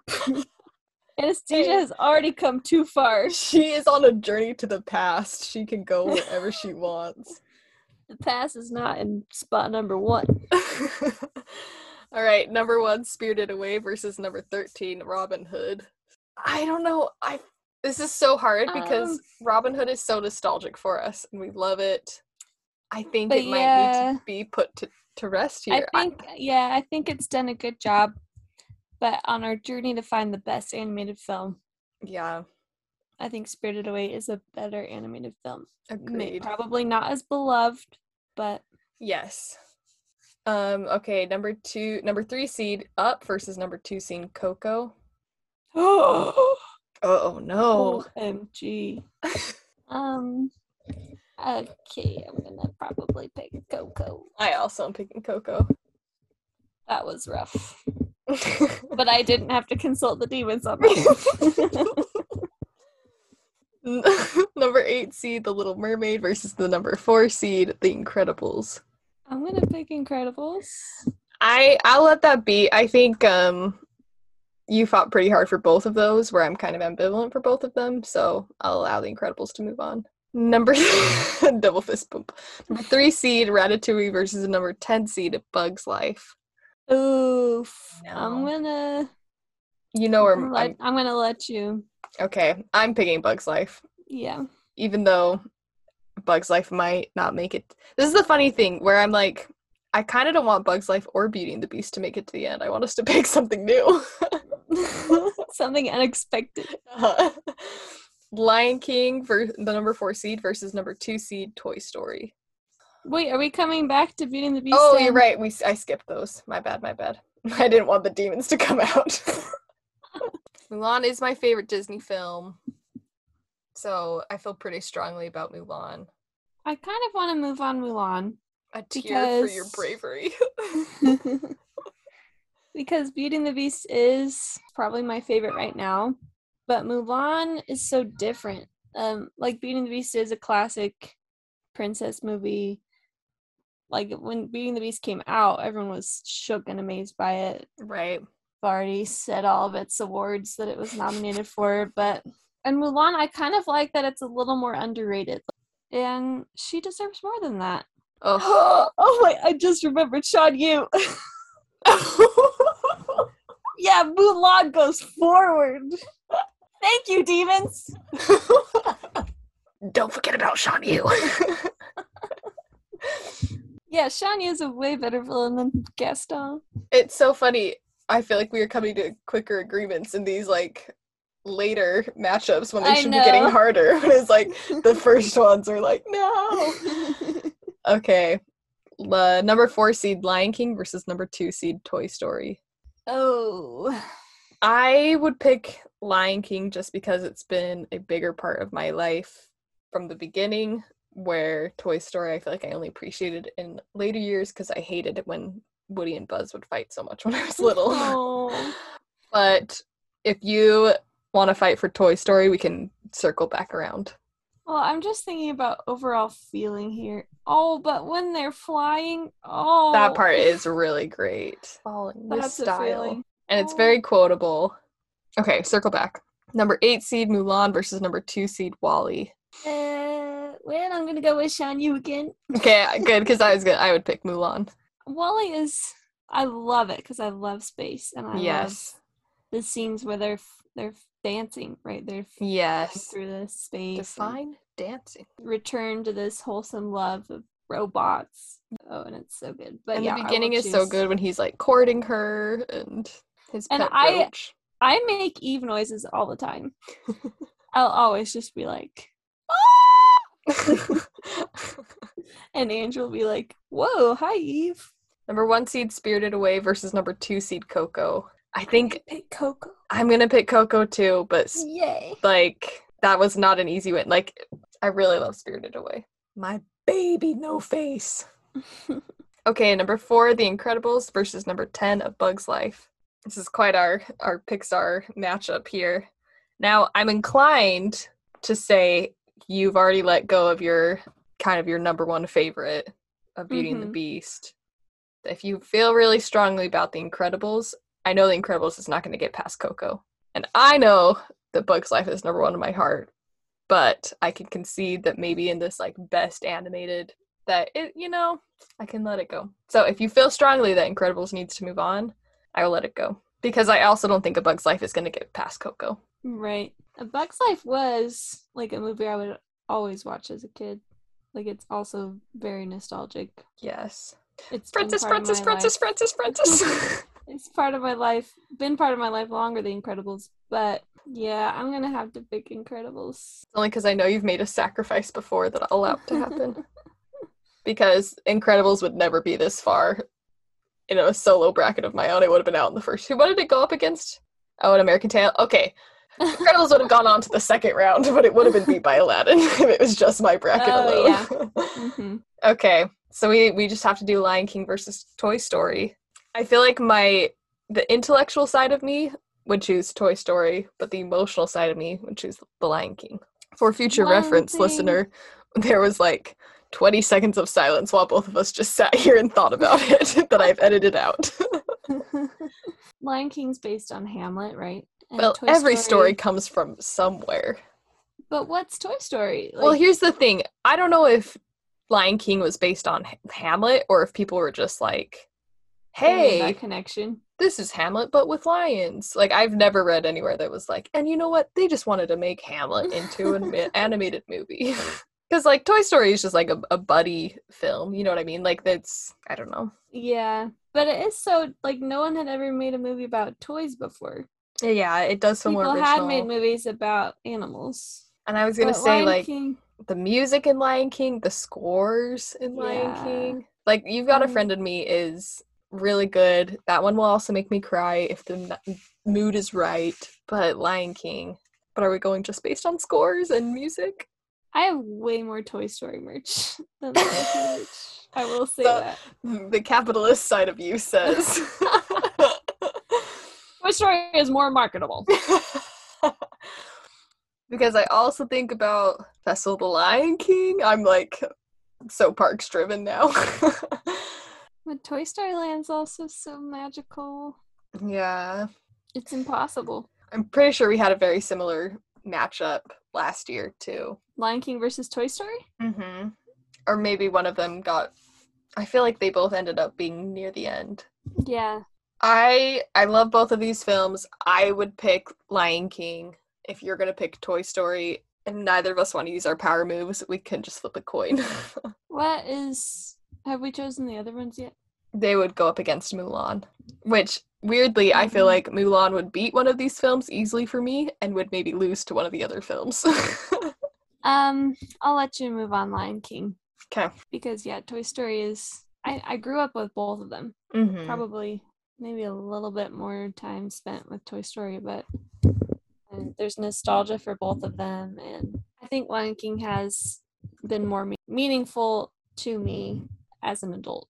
We really tried to have not just Disney and Pixar represented, but we got down to the final four and it is straight Disney and Pixar.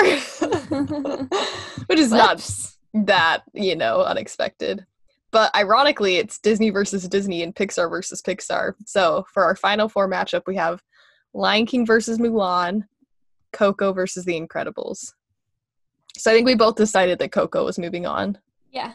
So now, oh man, we both have a power move left. And we can't both use it on this one. So I don't know if it's fair to say. I think Mulan would go ahead for me out of these two. Yeah. Because it's about a woman. A woman! And it has James Hong and Kung Fu Panda. Oh my gosh, you're right. And Shan Yu. And Shan Yu. Okay, shoot. Mulan versus Coco. This is so hard. And also slightly unexpected. I did not expect Yeah. these two to be our last ones. Like, if I'd looked at the list, maybe, but I kind of thought we were going to be staring down a Beauty and the Beast versus Bug's Versus Life. Bug's Life. That, I don't think that would have ended well. It would, yeah. I think we've maybe made a few sacrifices in It's the name true. of our friendship. For the name of the sake of the podcast and our For the friendship. sake of future podcast episodes. Shoot. Well, either way, I will be happy with our winner. I think I have my answer, but I'm willing to discuss. Oh no, now I keep thinking about the other one and I'm... Who did the music for Coco? Oh, it's Michael Giacchino. We knew that because he... Oh, yeah. Oh, I love that. I know. Oh my, when he's crossing the bridge. Yes, and when they're like, I'm seagull. proud to be his family. Like, Oh, at the Echo. very end. Because that's the funny thing. Coco has always just automatically won, so we haven't actually talked about it on the I know. podcast. And the twists, and Right. Ernesto de la Cruz. And Lee Unkrich. I just keep I was like so set on Mulan, and I keep having like all these quotes going through my head, and then thinking about Coco, I'm like, I can't make these decisions. No, I think my pick would be Coco. See, I was so set on Mulan, but But Mulan is so the greatest gift and honor. for a They're both daughter. about family. Yeah, The feminist in me wants to pick Mulan. I know. But then I was like full on for Mulan, but then I started thinking about how it is like so much about family, and like the Proud Corazon song at the end, just like straight tears. Yeah, I cry more in Coco.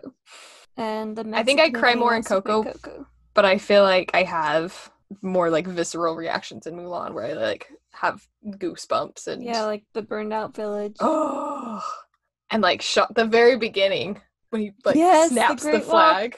Perfect. Oh, it's Even so the- good. The drawings of the Great Wall of China, Yes. the credits, Oh man, and the music. the music of Mulan, the score, the synth. The synth! The synth that's not even in the freaking soundtrack. Yes, rip it off of YouTube. Yeah, thank you for your illegal copy. You're welcome. Oh man, I keep talking myself into one and then thinking about the other. Ugh, and the part where she has like her reconciliation, been left alone in the cold. Oh, and I love the animation of the shadows of her parents.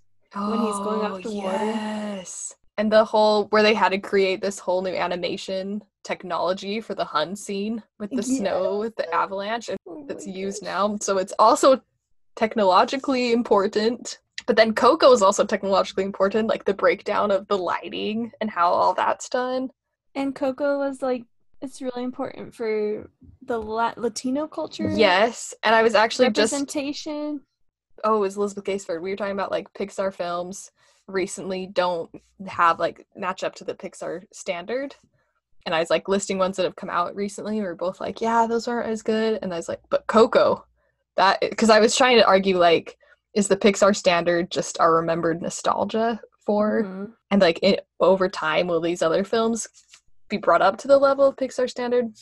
Someone in Disney History Club is like, writes a lot about films and has been saying that there is no such thing as good Pixar, because when what we consider good Pixar first came out, like they weren't critically received as well as they are now, or remembered. But then we both were like, no, but Coco is like up to that standard and it doesn't have that nostalgia. It is.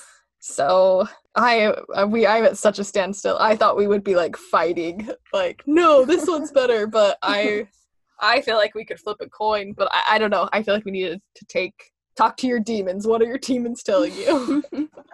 Well, last time the demons went with strong use, so I don't think we can consult them again. They are already biased. Yeah. Oh man, I just keep going back and forth.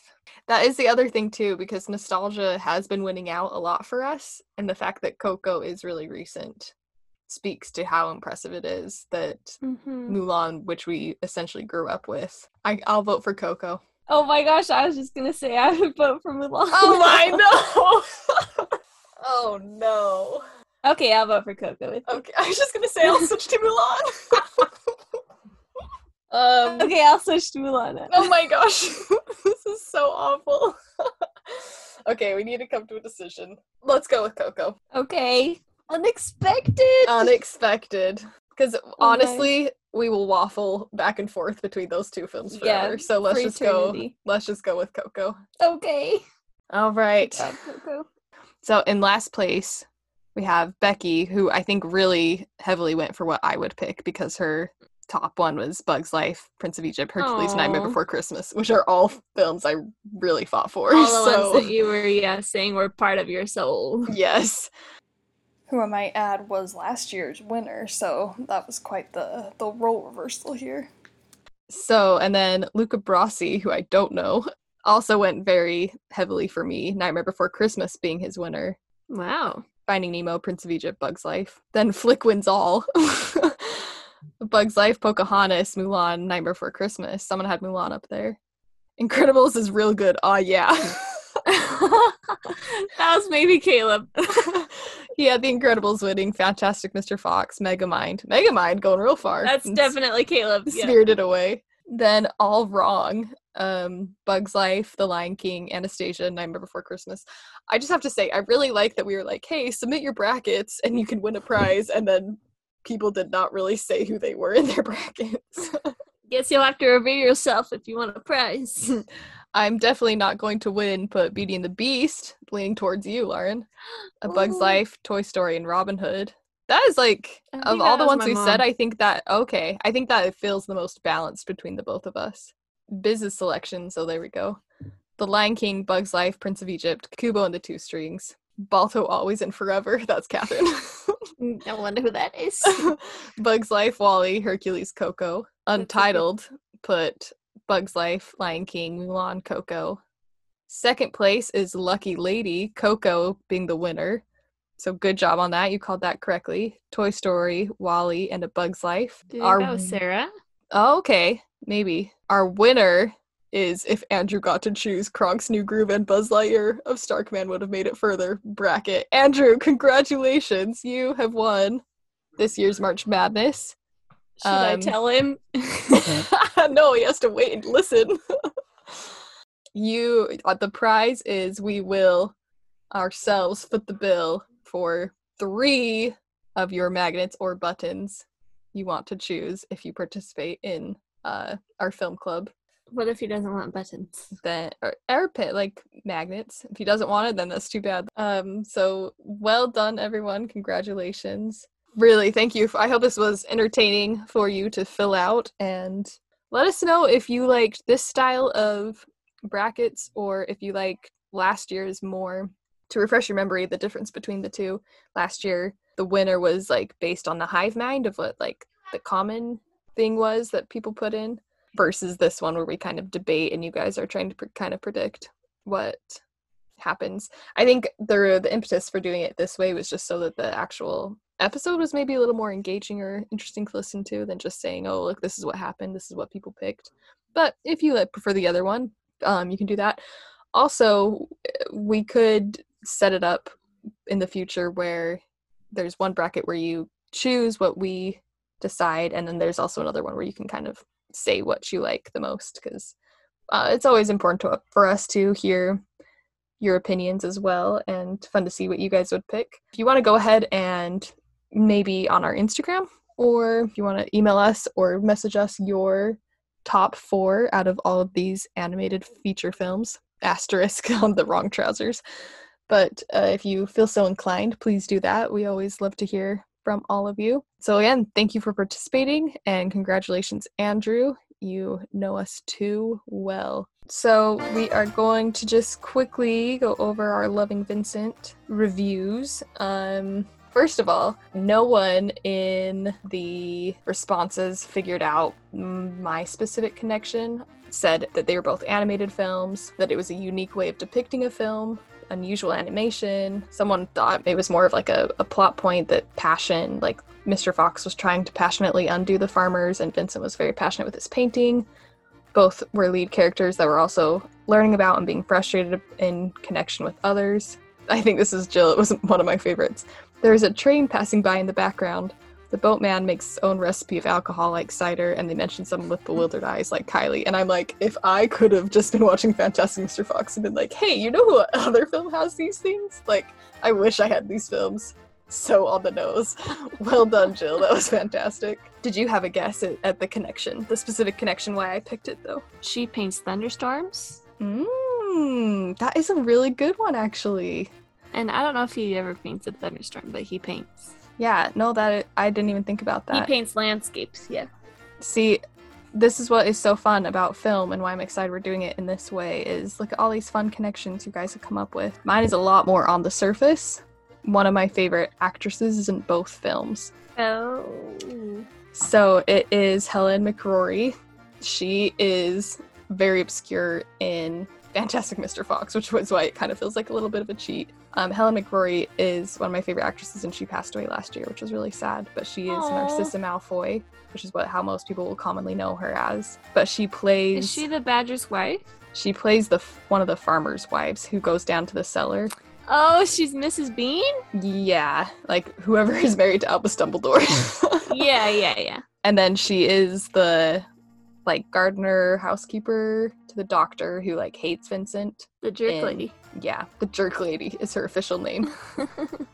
So that was the specific connection I was going for, but I enjoyed reading where all of you guys got yours. Okay, your general thoughts on Living Vincent, Lauren. Well, I did mention a little bit. Its debut in March Madness. I think it is so beautiful and so impressive from an art history standpoint and just art in general. The IMDb trivia, let me pull up the thing I screenshotted. It took a team of over 100 professional artists to hand paint every frame of this movie. Total of 853 different oil paintings. So just like mind-blowing how much work went into it, and like oil painting is hard. Yeah. Like that is crazy. And then as I did say before, like the plot's a little bit slow. Sometimes you're not sure like how things are connecting. My mom the whole time was like, why does he even care? Like, why is he still trying to deliver this letter? And then sometimes since it is oil painting, it's not what we're used to watching as an animated format. So it's a little bit like you have to think more as you're watching it. It's not just an easy watch. The other thing I wanted to mention, there is one actor, Saoirse Ronan. She's in it, and I was like, I swear that character looks exactly like Saoirse. And I realized also they filmed it with rotoscope, so that's why the characters actually look like they're actors and actresses, which is fun. I didn't realize that before, because when I had first seen it, I didn't know anybody who's in it. Yes, yeah. I was going to talk about that. Told through this retrospective way, where it's like you're finding out about Vincent, but he's already dead. Like, you're not learning about him and watching him live his life. Like, you are learning about him through all these other people, through all these other means, which is just such a historical perspective. And, like, you have to figure out the truth by looking through these primary sources and talking to the people and reading his letters. And so I love that way of telling the story. I love that even the title cards are painted, like, from the very beginning of the film. You're just, like, put in this world of this incredible painting style. And it's art that feels alive. Like, I feel his way of painting already feels so movement-based that it really translates well into film. And yeah, it is stilted. Like, it takes a minute to get into watching this animated style, which oddly also connects to Fantastic Mr. Fox, because I feel like it takes me a minute to get used to that animation as well. It does do something that I get slightly irritated at, which is whenever we have characters that are supposed to be speaking in a foreign language and we just make them British. Yeah. They're supposed to be speaking French and Dutch and they just have British accents. I love the camera angles and the human actions. Like, when I was first watching it, I was just blown away. Like, how did they just paint these? And then I as we kept watching, I was like, wait, that's Saoirse. That's Helen McCrory. Like, they're just rotoscoping, which is not to bash on rotoscoping through painting, because how else would they have done it? And just to be clear, if people don't know what we're talking about, rotoscoping is something that they used a lot in like early animation and a lot of Disney animation, where you film the live action and then you draw over it. That kind of helped, I think, a lot with some of the action scenes, but it still is incredible the way that they were able to put them into the backgrounds of these Van Gogh paintings. And then I wrote about this in the paper I wrote on this I'm doing the like breakdown of a scene, right?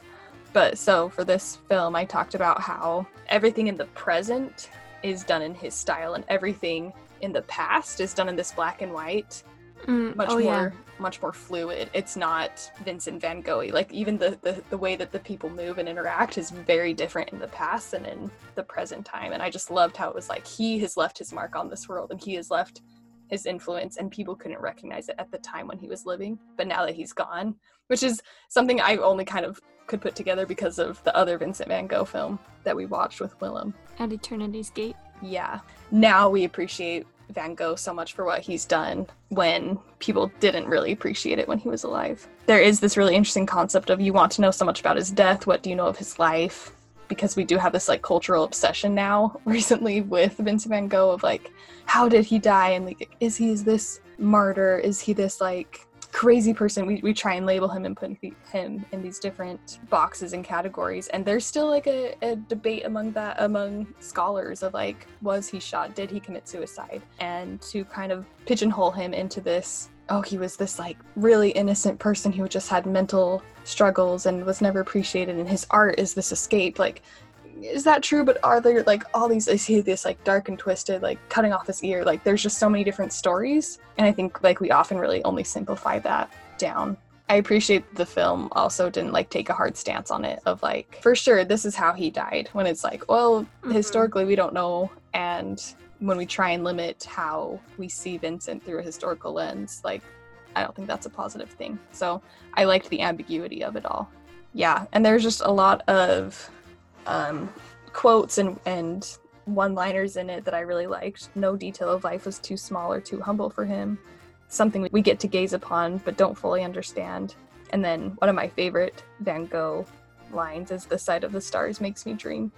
Vincent's dead, his brother Theo's dead, but there's this quest for truth, and I love the conversation he has with his father about like, I would want a letter from you if you'd written it to me and then died. You know, I don't think it's like the most incredible film, but it's one that every time I go back and rewatch, I'm like, oh, this is so good on a technical level and the quality of dialogue as well. I think my favorite parts, I loved the way light was portrayed, how it shimmers from the lamps and the stars, which is how Van Gogh always painted. Totally. Anyways, I thought that was really cool. And then I also went to the Beyond Van Gogh exhibit that they had in Salt Lake. Oh, yeah. And it reminded me a lot, just like seeing the paintings come to life. Like, it is really cool. I'm glad that there's like a film version of the exhibit, kind of. Yeah. So like, people who can't go to the exhibit, it's a lot like this film. Oh, and then I just want to shout out Chris O'Dowd. He was the postman, the guy's dad. He's in the IT crowd. Oh my gosh. And I didn't know him before when we watched it originally. So. That's funny. And I always love Theo. I love Theo in At Eternity's Gate, his brother. Any portrayal of his brother, such a good brother. Yeah. Thank you, everyone who submitted. Even if you haven't submitted, we'd still love to read your thoughts. If you've seen Loving Vincent, you can go ahead and email us. So this is from George. Loving Vincent is an astonishing film. The visual impact, originality, and approach to Van Gogh held my rapt attention. I note the attention to detail, the seamless transition between scenes, even the use of the iris, both flower and eye, to make those transitions.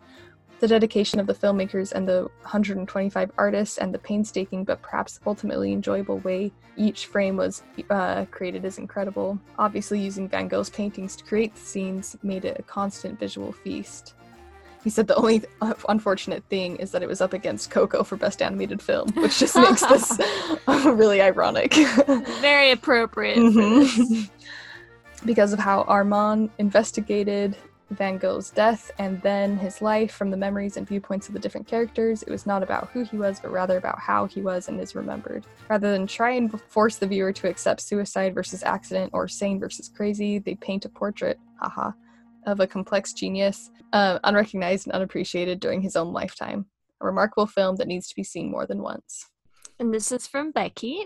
The artwork is such a tribute to Van Gogh's style, which makes it visually appealing, but what I actually liked the most were the black and white flashback scenes, such a contrast. Yeah, and we talked about kind of like how I interpreted that, but it also was like a nice break in the constancy of the overwhelming, because Van Gogh's work is really amazing, but it is also like a lot to Yeah. take in constantly. So it was a refreshing break. Catherine said, I enjoyed this movie. It felt like Agatha Christie meets Van Gogh. Obviously, the hand-painted element was stunning and really impressive. I loved recognizing his painting as they were recreating them through the movie. That was another thing. This is my comment. I also love doing that, and it's like a game. And I was at the end when they show off them, I'm like, dang it, I missed that one. Okay, back to Catherine.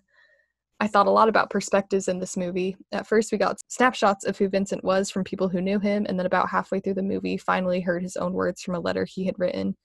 At the end, we had an idea of who Vincent was, but so much was still left unknown. I thought about how hard it can be to know yourself, let alone how other people perceive you and what they think of you.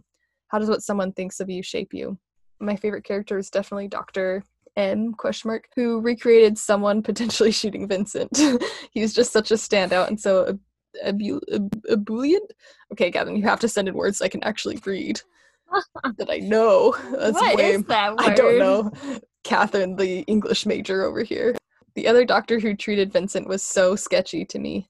Oh yeah, she talked a lot about how she disliked him, but she said, I kept waiting for the big reveal to be that he had shot Vincent. I'm like, historically, no.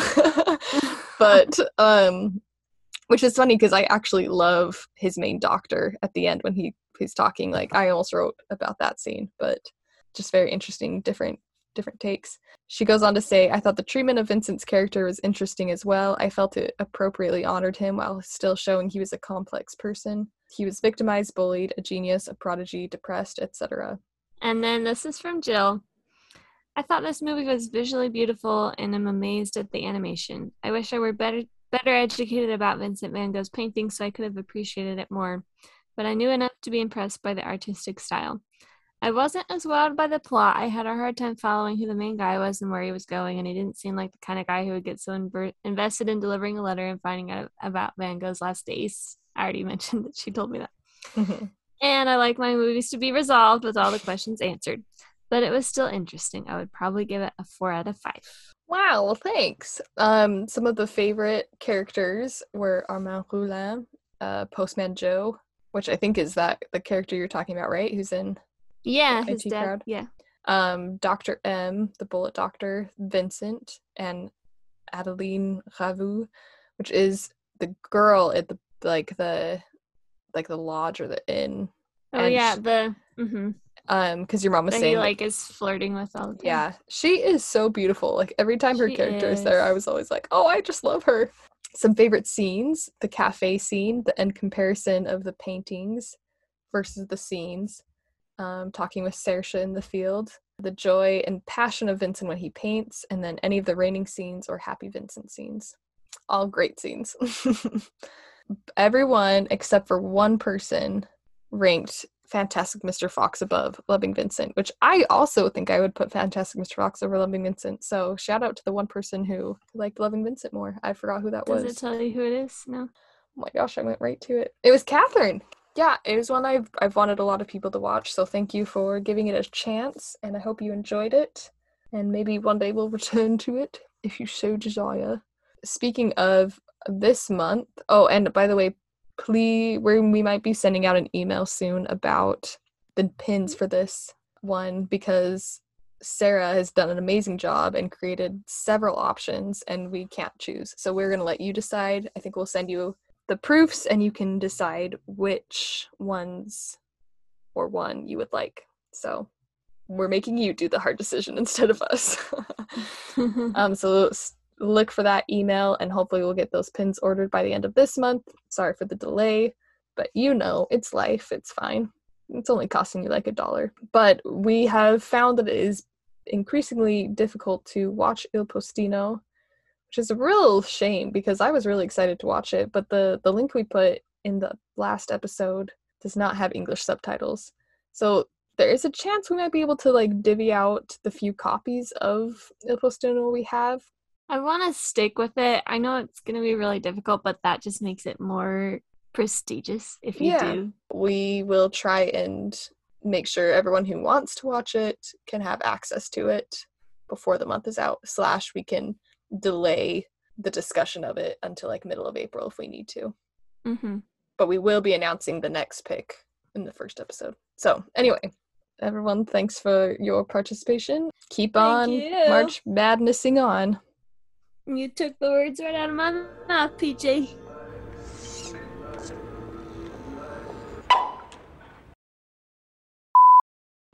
Give them a nice salute as they fall out of the bracket. No. All right. So, You shared that story in that movie alphabet oh my gosh. episode. It is literally the only story I have connected to Kung Fu Panda. I'll take it Because out. I went back to listen to it to make sure.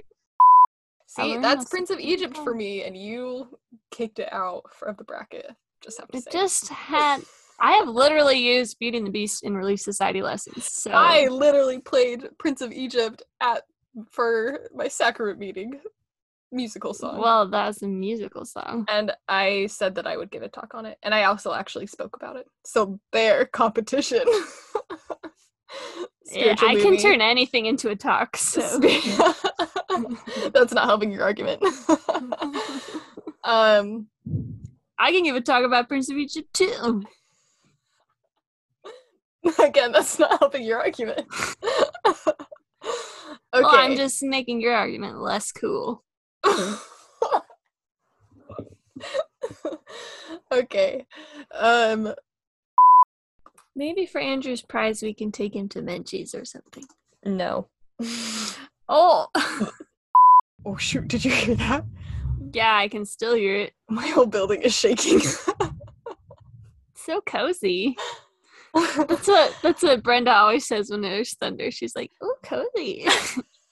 Rest in peace, that Fox and the Hound. Go die in a hole, Fox. Oh my gosh! Aggressive. I'm just still mad about that RVL. Oh. Adventure versus Lauren question. I forgot all about it. Can you hear this rain? It's so Yeah. Yeah, it sounds like there's wind in your closet. crazy. I just want to warn people that there will be a loud alarm in the next clip. You are in no real personal danger. That's another. Oh my gosh. Is that your winter weather alert? I have a tornado warning. May have Flash to flood? may have to go to an interior room. Oh, you're not interior? Well, I am. Like, I really hope we don't get a tornado because I can't go to a bottom floor. I've been stressing about this for the past week. Just go to Olive Garden. So afraid. Okay. They just want you to be This aware. is going to be a great blooper. 10 minutes of tornado stress. Yeah, right. Oh my gosh. So sorry. So Jasper sorry. has strong feelings about that choice. Number Jasper, 7. quiet. Oh.